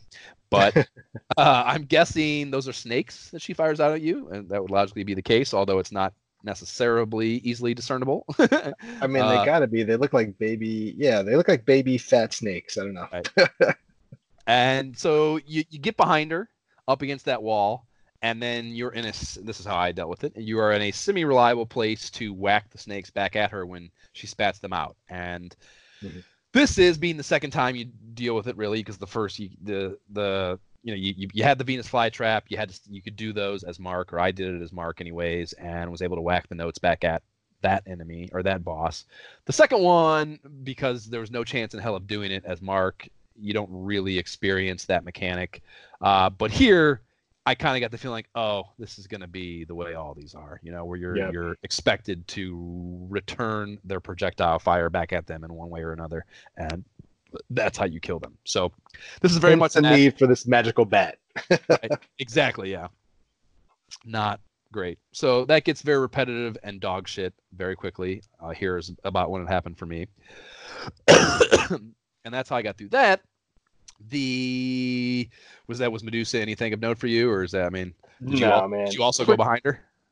No, I actually got a creature again. So a lot of times, like, I would go through this and like try to skip over, like, okay, so one of my frustrations was the fact that you would go in these rooms and half of them would be empty. Yeah. And so I would get annoyed if I had like the creature and then I wasted time going in every room. Yeah. So I would just go back. I'm like, all right, I'm going to try to just make it to the creatures, like to the bosses with my creature. So that's what I attempt to do most of the time. So I'm pretty sure I pieced her up with the creature as well. Okay. Yeah. So that's Medusa. Yeah, and the second boss battle in this level is kind of fucking insane. And this is what we were talking about. I think you mentioned it on the title screen. The boss battle, the second one is... So it is a collection of fried foods. It is a fried shrimp, a fried onion ring, and a fried whatever the fuck that last thing is. I don't know. Fried shish kebab? Like, yeah. What? Yeah, I don't know. I have no idea what the fuck it is. But they materialize out of that thing that's on the whatever is in that room, and then they just all they do is just they bounce at you, like edge to edge, like from one side of the screen to the other. They have no projectile mechanic of any kind. So I get, this kind of combats what we just said was a repetitive, almost every boss thing. So maybe that makes saying that unfounded, but yeah. So they just fucking bounce back and forth, and there's 3 of them. So, and they all take, again, just kind of ridiculous number of hits, I feel.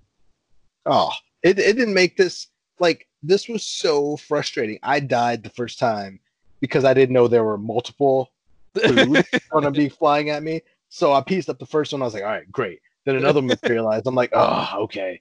Try to do the same thing. And I end up dying like before the third one came. And I was like, man, this is so frustrating.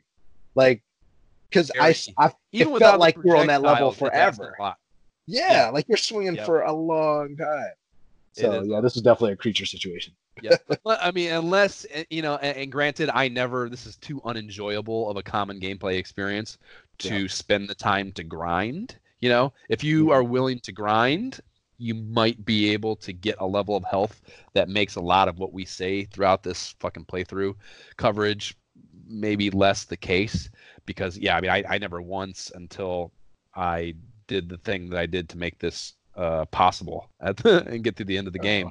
I never got past. I mean, at most a third of life. There's just no way I got more than a third of that bar full. So, maybe that is the expectation of the developer here, and that's why it was so difficult. But so I mean, the way I found, I mean, clearly die once, like, okay, I'm definitely not coming back in here without the flying fucker. So I did the same thing. Turn to the flying fucker, and you can get through maybe if you're really one and aggressive. a half or so. Yeah, right? exactly. Yeah, you're not getting any further than maybe a little bit into that second one. So once that was the case, you're back with Mark and your little stubby bat. So you are, that you it's moving too fast. You can't jump over it. It's just like there's a million reasons why it's extremely difficult. And honestly, not even difficult.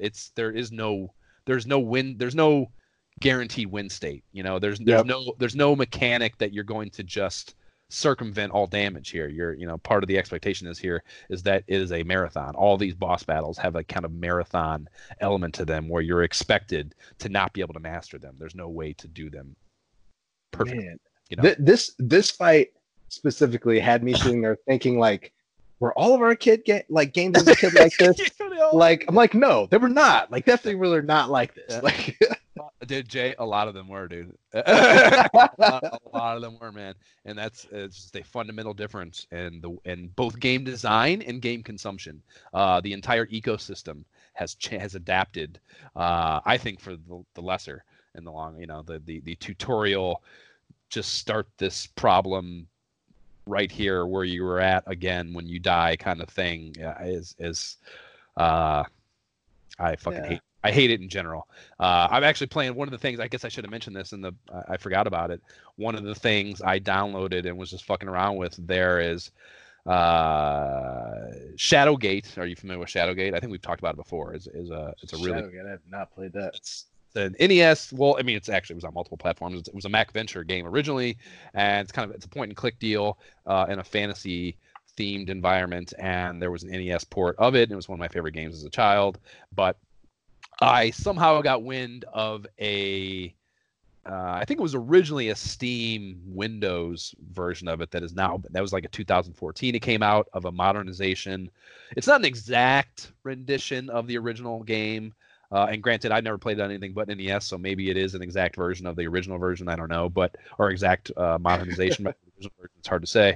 But that came out 2014, and there's since been an iOS port. So I downloaded it for iOS, and I was playing it. And it's a really well done modernization of kind of the same game, like I said, but it is very punitive. It is not the Mac Venture games are known. Oh yeah, okay, that's right. Being just like lethal. Like, you fucking die constantly. There's a million death states in the game or death conditions in the game. So the modernization does nothing to change that. So it was like it was the first game I'd played on a modern platform that was not a like directly intended retro thing. It has an air of a modern game to it, a modern point and click, but it's still every bit as punitive. And like it has a total fail condition, a time-based fail condition. Like, I played the game, dude, and you're saving as you go. Like, you don't, and I maybe it was a mistake, and maybe I should have known better to not keep save states further back in the thing, so you could revert if you do something really dumb or get has wrong in the long term. But I did not do that, so I got to a point in the game where like there's like a time-based thing with it where you, if you play the game that long, your character just fucking dies on the game. It's game over, and there's nothing you can do about it.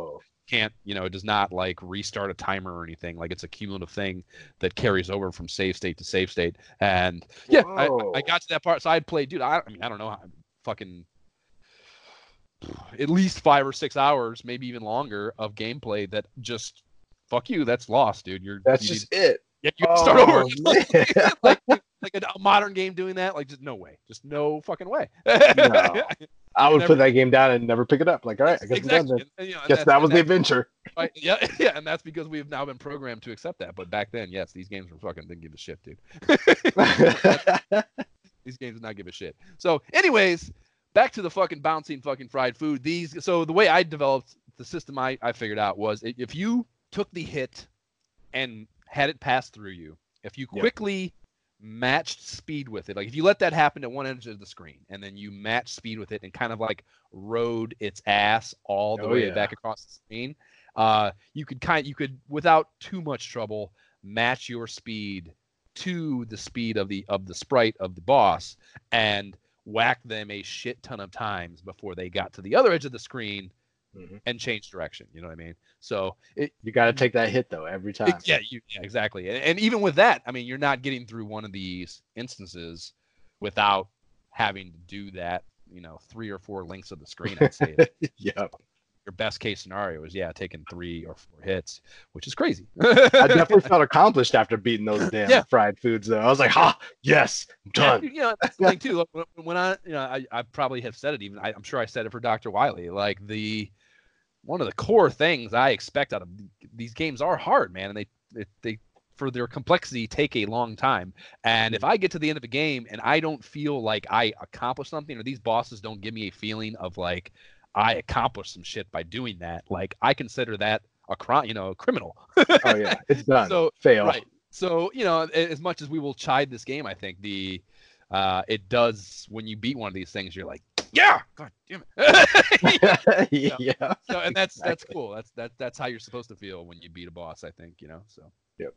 This was one of those instances for sure. Oh yeah.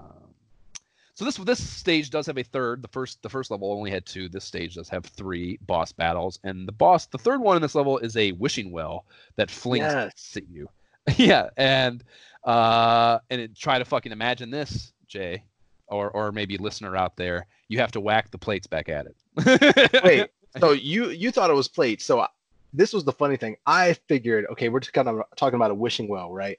So maybe it's flinging back all the coins of the people that wished in it. That's what I thought. I was like, whoa. That makes way more sense. They looked like plates. But they were big though. They were huge, and right? and I at this point was emotionally checked out to the point where I was not trying to dissect what the developer's intent. I was just you're over it. I want fucking this. I need to kill this thing as fast as possible. I'm actually looking at it right now, and maybe they're coins, but they were awfully big for coins. They were coins. That is true. They had to fit the narrative to me. Otherwise, I was going to check out too. So I like that mentality. I'm the same way. I want a story, but I didn't. Like I said, I was checked the fuck out, dude. So unless you have the flying fucker in this thing, in which case you can just spam it with your projectile attack, it was very hard. And I just did the former. So this is the wishing wells where you get the key and you're moving on and heading off to round. They're called rounds too. We didn't say that at the beginning. They're not called stages or levels. They're called rounds. So round 3 is a cave, and the background animation is kind of cool here. I like this a lot, actually. Yeah. It's like there's it looks like a very far off in the distance. It's basically just the one line in the middle of the screen that goes all the way across the stage, where it looks like you can see outside. And they're Ninja Gaiden. Yeah, that's a good analogy for sure. And they there's a constant lightning effect going on back there, so it looks cool. It's more interesting than most of the backgrounds, I think, in the game. So music here was noticeably different and more enjoyable. So do you know offhand if any, like the ones that you picked, have those came up in the first 2 stages? They have not. Or do you know? Right, I guess the better question is, do you know what stage the rocker. I guess these are boss themes though, so they probably are not applicable to what I'm thinking was a good song. But Yeah, the rocker. Yeah, that's definitely a later stage. So is the other one. okay, Dancing Zombies. Okay. So no, this was one instance where I was not totally disgusted with music. So woohoo.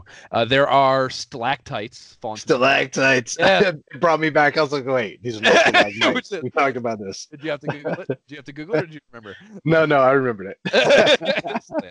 So yeah, they're stalactites, not stalagmites, falling from the ceiling, and they do have like this. They caught me at first because I just wasn't looking up there, but they do have a discernibly blue hue to them, so they're identifiable and not totally random, which is not always to be expected in one of these games. Yeah. And so you have that going on as an environmental danger. And coming out of the first room, save for a question mark that turned me into a flying fucker, I saw a glimpse of some additional programmer remorse here. So you come out of that room, and it's like it's the door that's set down in the kind of like a little bit of a, it's like a 2-space well in the I don't know, the ground level of the stage, and there's a door in there. And oftentimes when you come out of these doors in games like this, like you go in a room, come out a door, and like if it's a kind of game where like everything is just reset and back again, which is more commonplace than not, I think. Yep. You come out of the door and like everything is just the way it was, and whatever the fuck would happen would just immediately happen, and you got to deal with it. When you come out of that first room, going into it, there's a stalactite directly above that door. And when you come out of the room, that stalactite does not fall again, which I was shocked. Like it was so significant to me that I had to pause the game and like make sure I was like, am I thinking of that correctly? Because it's just so far beyond what I would expect, that the level of care I would expect the developers of this to have taken. You know what I mean? Man, I feel like maybe mine was bugged then, because I came out of the door and did not remember to look back up unless it was a different part and almost got taken out.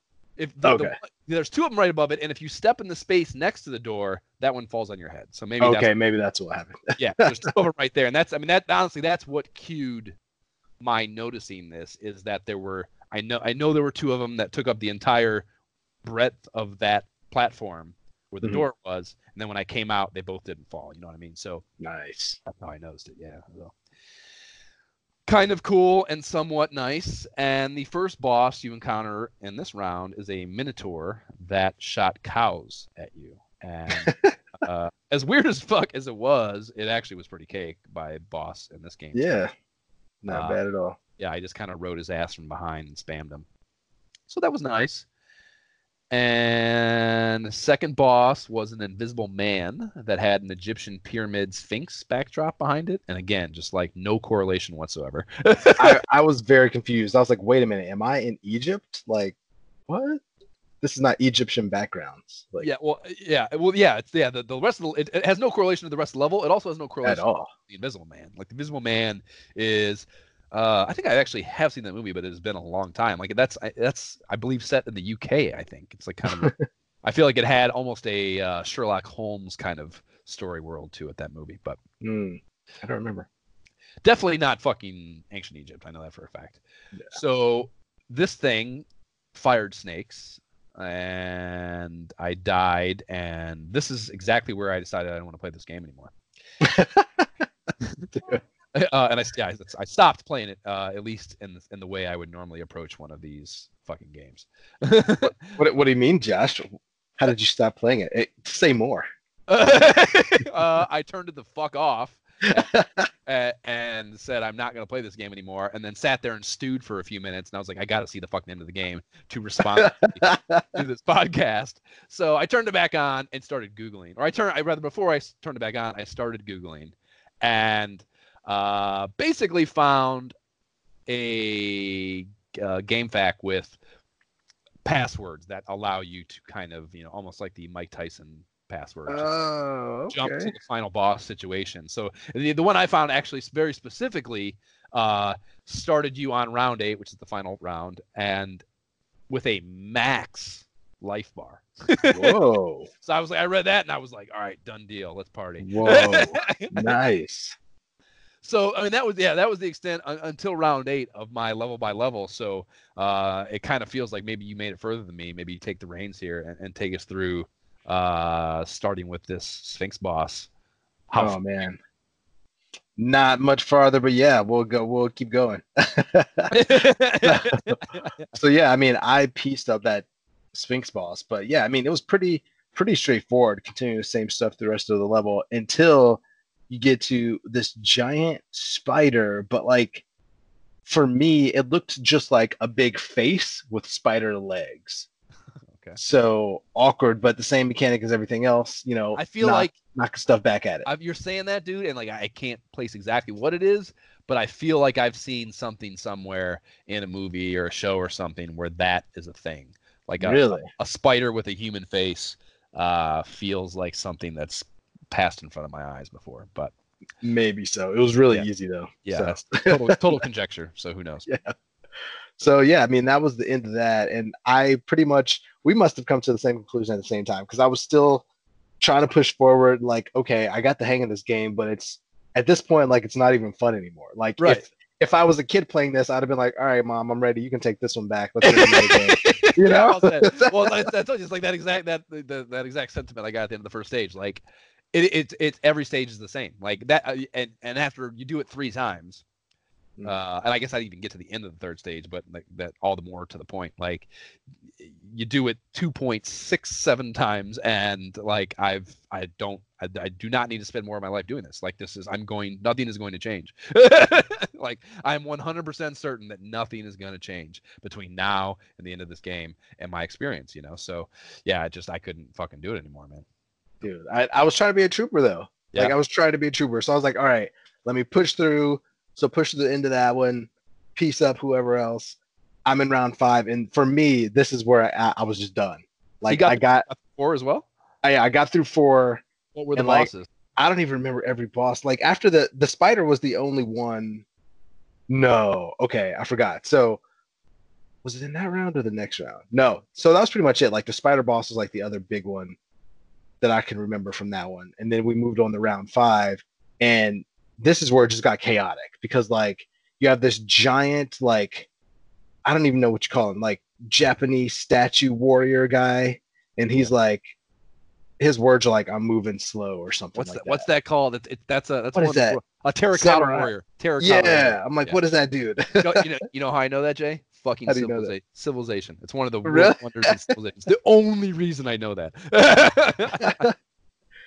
And it was a pain though. Like it was not a fun thing. Like I died to it multiple times. And this round particularly, it was split in 2, right? So you can go up, you can go down, and there's different platforms you can go on. But like if you go the wrong way, like if you decide you're going to go up instead of down, you might have to go all the way back to get to the next. Yeah, it'll dead end you, or you'll get too far and realize you don't have the creature to fight this boss. So I went back and forth, and there's these little scorpion things, and these scorpion things that like scorpions, but like they're constantly shooting things from their tail, like in an arc.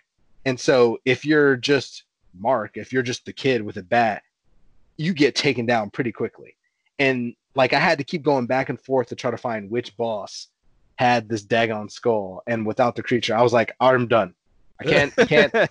I'm just done. I finally got the key, but I was just like, I am going to die making it back through the end of this level. Like there's this giant cat who like just keeps popping up out of a box. And like to your point about talking about the freaking baseball bat and how it's unreliable, I stood in the same spot knocking this little mini kittens back at this cat like over and over again. And then at one point, the angle stopped working. That's a reoccurring enemy theme, is that 100%.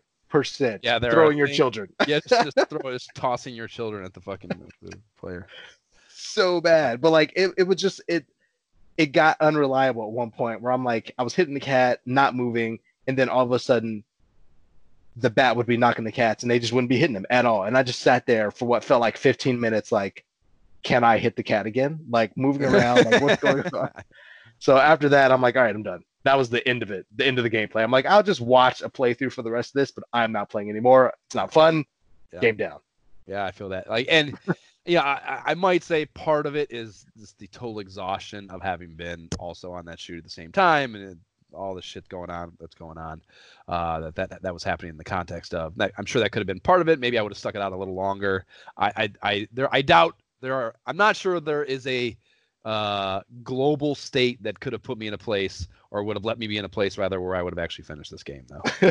Even with that said, so I will say one good thing about it. I don't know if you saw if it was any different because you were on stage 8, but on this level, when you got the pill and turned into the creature, in addition to being pink, like the beams that you shoot instead of going straight, they were kind of doing this DNA pattern. they change. Yeah. I'm actually watching the video. The playthrough I'm watching. I'm seeing that for the first time. Actually, I noticed. Yeah, it is, and it's kind of just it's like there is no significant. I mean, I guess if the bullet, your projectile pattern changes, this is not the case. But having not saw that, I interpreted as it being just like a nice little touch that they put in the development to give it some variance, especially in a game that otherwise has very little variance.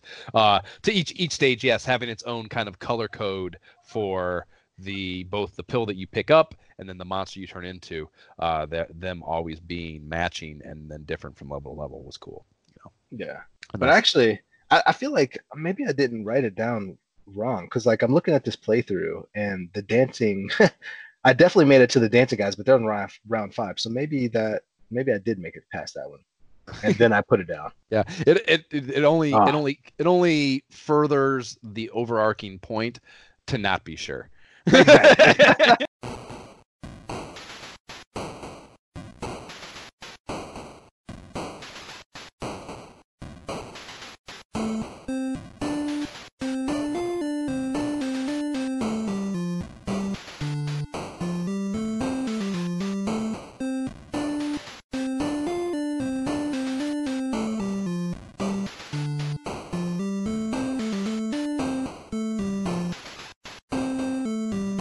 Of course, that was the Dancing Zombies theme. I actually really like that one. That is again, I just can't believe that those songs. I mean, I guess if I really, we just talked about how I quit before the end of stage 3, so I guess I shouldn't be so shocked that there might be content that I missed, but that was a good one. Yeah, my experience through 3 leaves me very surprised that there's as much good music as you found. But that's all there was, just that music. Because otherwise, like you hit the zombies, they disappear and then come back, and you literally just sit and watch them dance. That's all. You don't even fight them. So you didn't miss anything. Is it like Thriller-esque or? No, they're just sitting there. They just dance back and forth. I don't even know, man. Like it's 1989. That is limited sprite movement. Yeah, that is a very good way to summate it. It's 1989. So as I mentioned before a little break, that I had dug up this code that took me straight to round 8 with a full life bar. So I'm like, okay, let's see what the end of this game has to offer in that context, that much less stressful context. Let's see what happens here. So the last stage, I mean, I don't know if you said you watched the play video, but it looks pretty fucking cool. There's like there's some castle shit going on. It's in the clouds at night, right? So the enemy set is, for the most part, there's these witches that are flying around back and forth, and there's a lot of flying shit everywhere actually, and it would be. The level would, without a doubt, if you're not maxed out, be a real bear. Put it mildly. So there is kind of, I mean, it's not, no one gave me a pep talk before I started here from the development team, but I'm guessing that the expectation here is that you're trying to maintain your monster status throughout this. There did seem to be enough of the pills being dropped by enemies that it was semi-feasible to do that. And so I got into this baby. I killed both bosses, and I went in all the rooms that were available to me. And then at the end of the level, there's another castle, and it's gated. It's all gated up, and I had beaten the bosses, and I had not gotten the key. So I was like, "Fuck you, Monster Party! What the fuck? Why the fuck? Why can't I get into the? Please let me into the boss so I can put this behind me." But they're not doing that. I had to Google again, even after cheating just to get here. I got to Google more, and Yes, the answer is a real fuck you, dude. So you play this entire game, and it scrolls from left to right. The entire game. Never once have an instance. I mean, you talked about backtracking a little bit at times. So again, I didn't have to do that really, other than that first stage when I just had no fucking idea what's going on. But basically, you can go left at the beginning of the stage, and there's yeah. I mean, I don't know. Maybe I'm stupid. Maybe I'm stupid, and I should have thought of it, but I did not think of it. Didn't even kind of occur to me. And you can't do it in the other stages. Like you start and you go right. Precisely. But I mean, the whole talk we just had about like fitting difficulty into the constraints of these game design limitations. Like there's only there is still an infinite number. It's creativity, but there is. Trying to find a way to do that is probably hard. So like I will commend them for breaking standard convention and trying to do something different and make this last level a bigger hurdle than the ones previous, but it was still a huge fuck you to me at the time. So you go left and it's there's like a church over there. And that's another thing too. You get Christian imagery that would have really chapped Nintendo of America's ass to be in a game. And in it is a snake boss that also did not give me a key. So, yeah, exactly. So, there's like the way like each one of the boss rooms in this level, it has like a design, a background design that like.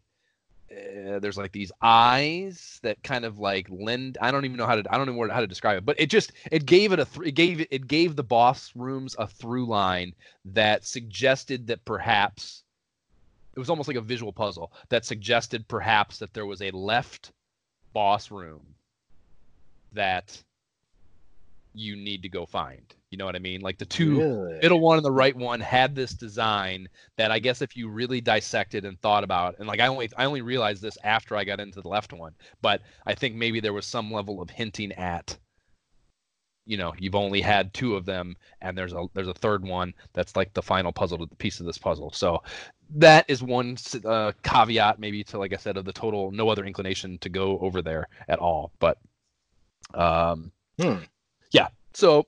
Yeah, actually, yeah. So I did the thing and beat that, and then I realized I still hadn't. Like you basically have to beat all three bosses. Like it's not a matter of previously it was you beat a certain boss and you get the key. In this one, I think you just have to beat all three, and whoever the third one is gives you the key. So when I saw that on Google and then just like, okay, I'm just gonna go beat that fucking boss to the left end, and I can go to the end boss. He didn't give me the key, and I was like, what the fuck? You have to go actually beat all three. It's not a matter of just beating that one. So that was also a slightly different mechanic than you've experienced to date. That's here in the last level. So they pulled out all the stops on making it as difficult as it could possibly be. The getting into the gate is then open and you go into the castle, and that is where the final boss happens. And it was actually a pretty cool looking screen. It was reminiscent of the title screen. The look to it kind of had like those big jaws, but the battle itself was incredibly boring and rote like everything else in the game. And granted, I cheated and had a maxed out dude, so perhaps that isn't the case if you reach and defeat it on actual merit. But as far as the actual mechanic of it just wasn't that difficult or interesting in all honesty. So nothing surprising about that. Yeah, exactly. Weak. Nothing surprising about it being weak though. And you beat that thing, and it's pretty wild. The end cutscene is pretty fun and original and of note, I suppose. So you get and this is not, I don't think, all that unique, but you get it was all a dream kind of thing, a vibe going on. So you're given a princess in a box, like she's a collectible, basically. Like you're just given this box and there's a princess, which is, I don't know, kind of goes back to that Roston conversation we had about the objectivity of like all these games and just I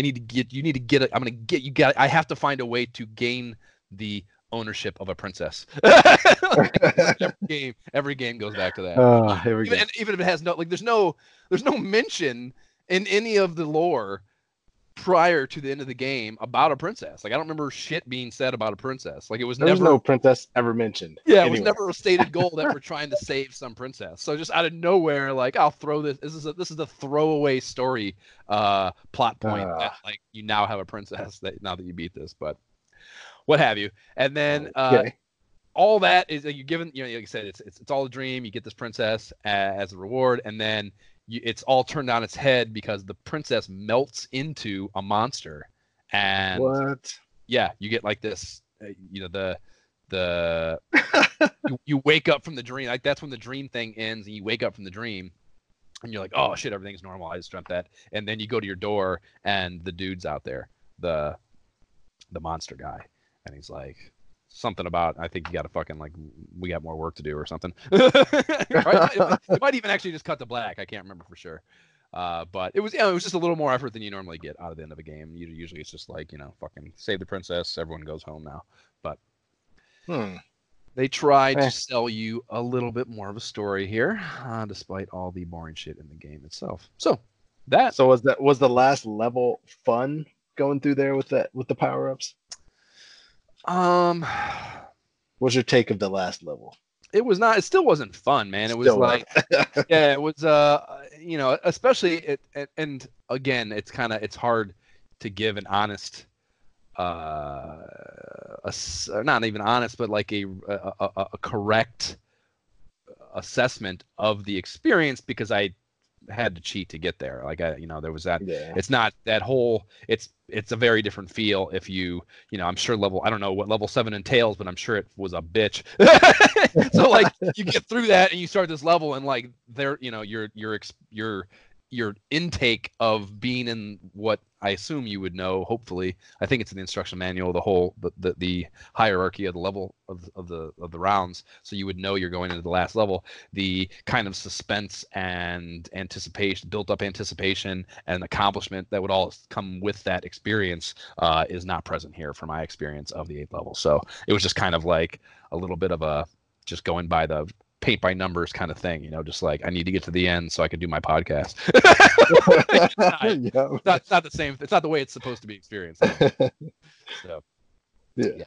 I will say that I am with 1,000% glad that I did not put in the work necessary to do it all natural because I would not have felt fulfilled, I'm sure, in the overall of getting there, other than just the stubborn victory of like having stuck with it, like the feeling that gives you when you just fucking ram your head against the wall and finally get a fucking to the end of something, regardless of not having any fun doing it. Just like that accomplishment feeling sure would have been nice, but it's done. The task is done. Moving on. This task is put to rest, and so it says it all. Yeah, and so is fucking Monster Party prototype, Japanese prototype for the NES.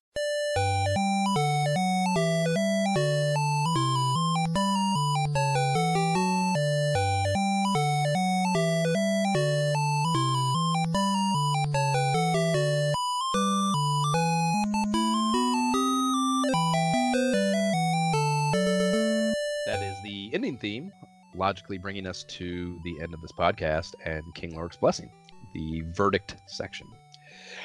Jay, what the fuck is your verdict on King Lorik's blessing or not blessing this game?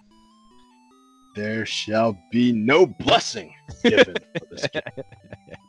There's no blessing happening. Take it out back. Put it to rest. We shall never speak of it again. I mean, I appreciate where they were trying to go, even with the original story. Like, I started playing this at first before I ever read the history of it, because I forgot that we were like, hey, you got to get into the history of it. So I was just trying to play it as I would have played it as a kid. But that was annoying. So when I stepped away after that first level and did all the stuff and read about it, and I was like, okay, I enjoyed it more, but it was still just repetitive, not worth it, not that fun. And yeah, overall, pass.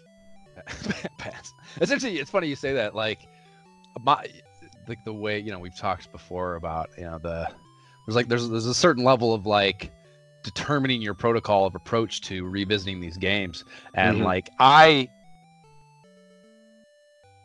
do I do all I sit down and read it. I talked about before. I read the instruction manual. I do my overview sections and all that shit in advance because as a kid, like, and to me that is a replication of my childhood because as a kid, I'm reading that instruction booklet front to back in the car ride home before I get there. So like, I'm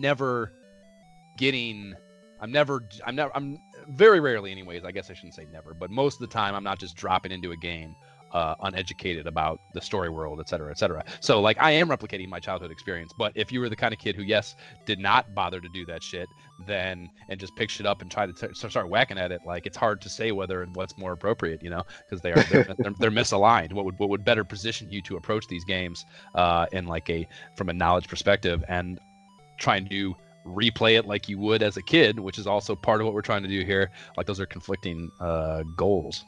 I'm glad I don't have your. I like it different. Yeah, I'm glad I don't have your dilemma, Jay. That would be tearing for me. That would tear me apart. Well, it's not uniform. You know, there's sometimes I definitely use the booklets. Other times I just didn't. You know, especially renting games. You know, sometimes they came with the booklets, sometimes they didn't. It was a roll of the dice, Josh. Roll of the dice. Sometimes you're just reading that shitty little sticker on the inside panel with very little information. Exactly. Yep. I would love to. That's actually, I'm gonna start Googling that when we get off here. I haven't thought to Google those. I wonder if, like, I don't remember exactly what those looked like, and I'm curious whether they commonly would have had like, kind of like what amounts to our little overview section, like even in their like abridged condition of trying to just, it's got to fit on a sticker on the inside cover of a Nintendo game, Nintendo case rather. Like, would they still bother to put like a little synopsis blurb at the beginning, you know, or was it just like, here are the controls, fuck off, kid? You know, I'm curious what those look like. I'm gonna have to plow through Reddit and find some. But anyhow, King Lord's Blessing. I see why the game has a little bit of the cult following. There's a lot of shit here on the subject matter front that you'd never see, you know, ever in an 8-bit Nintendo game, and that's cool and interesting, and like, you know, any sort of break from the norm is to be appreciated. But the actual gameplay is boring and repetitious.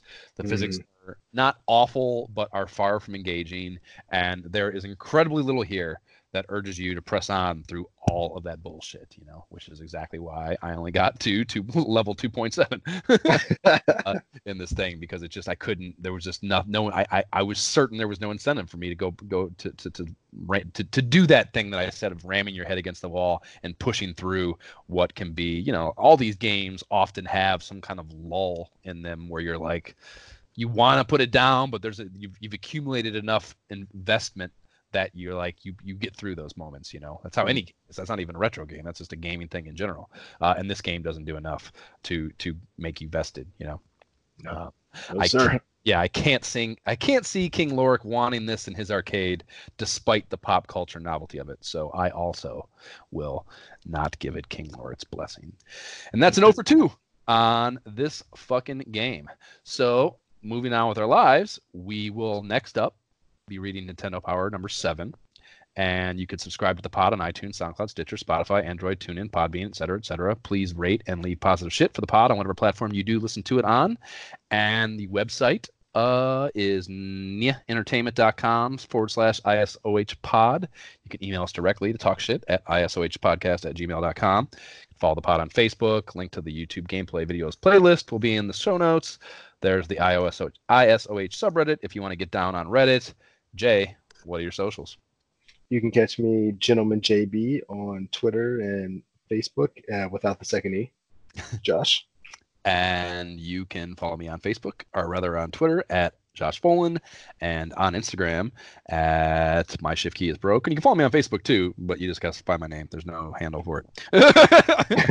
Okay, bye. Bye-bye.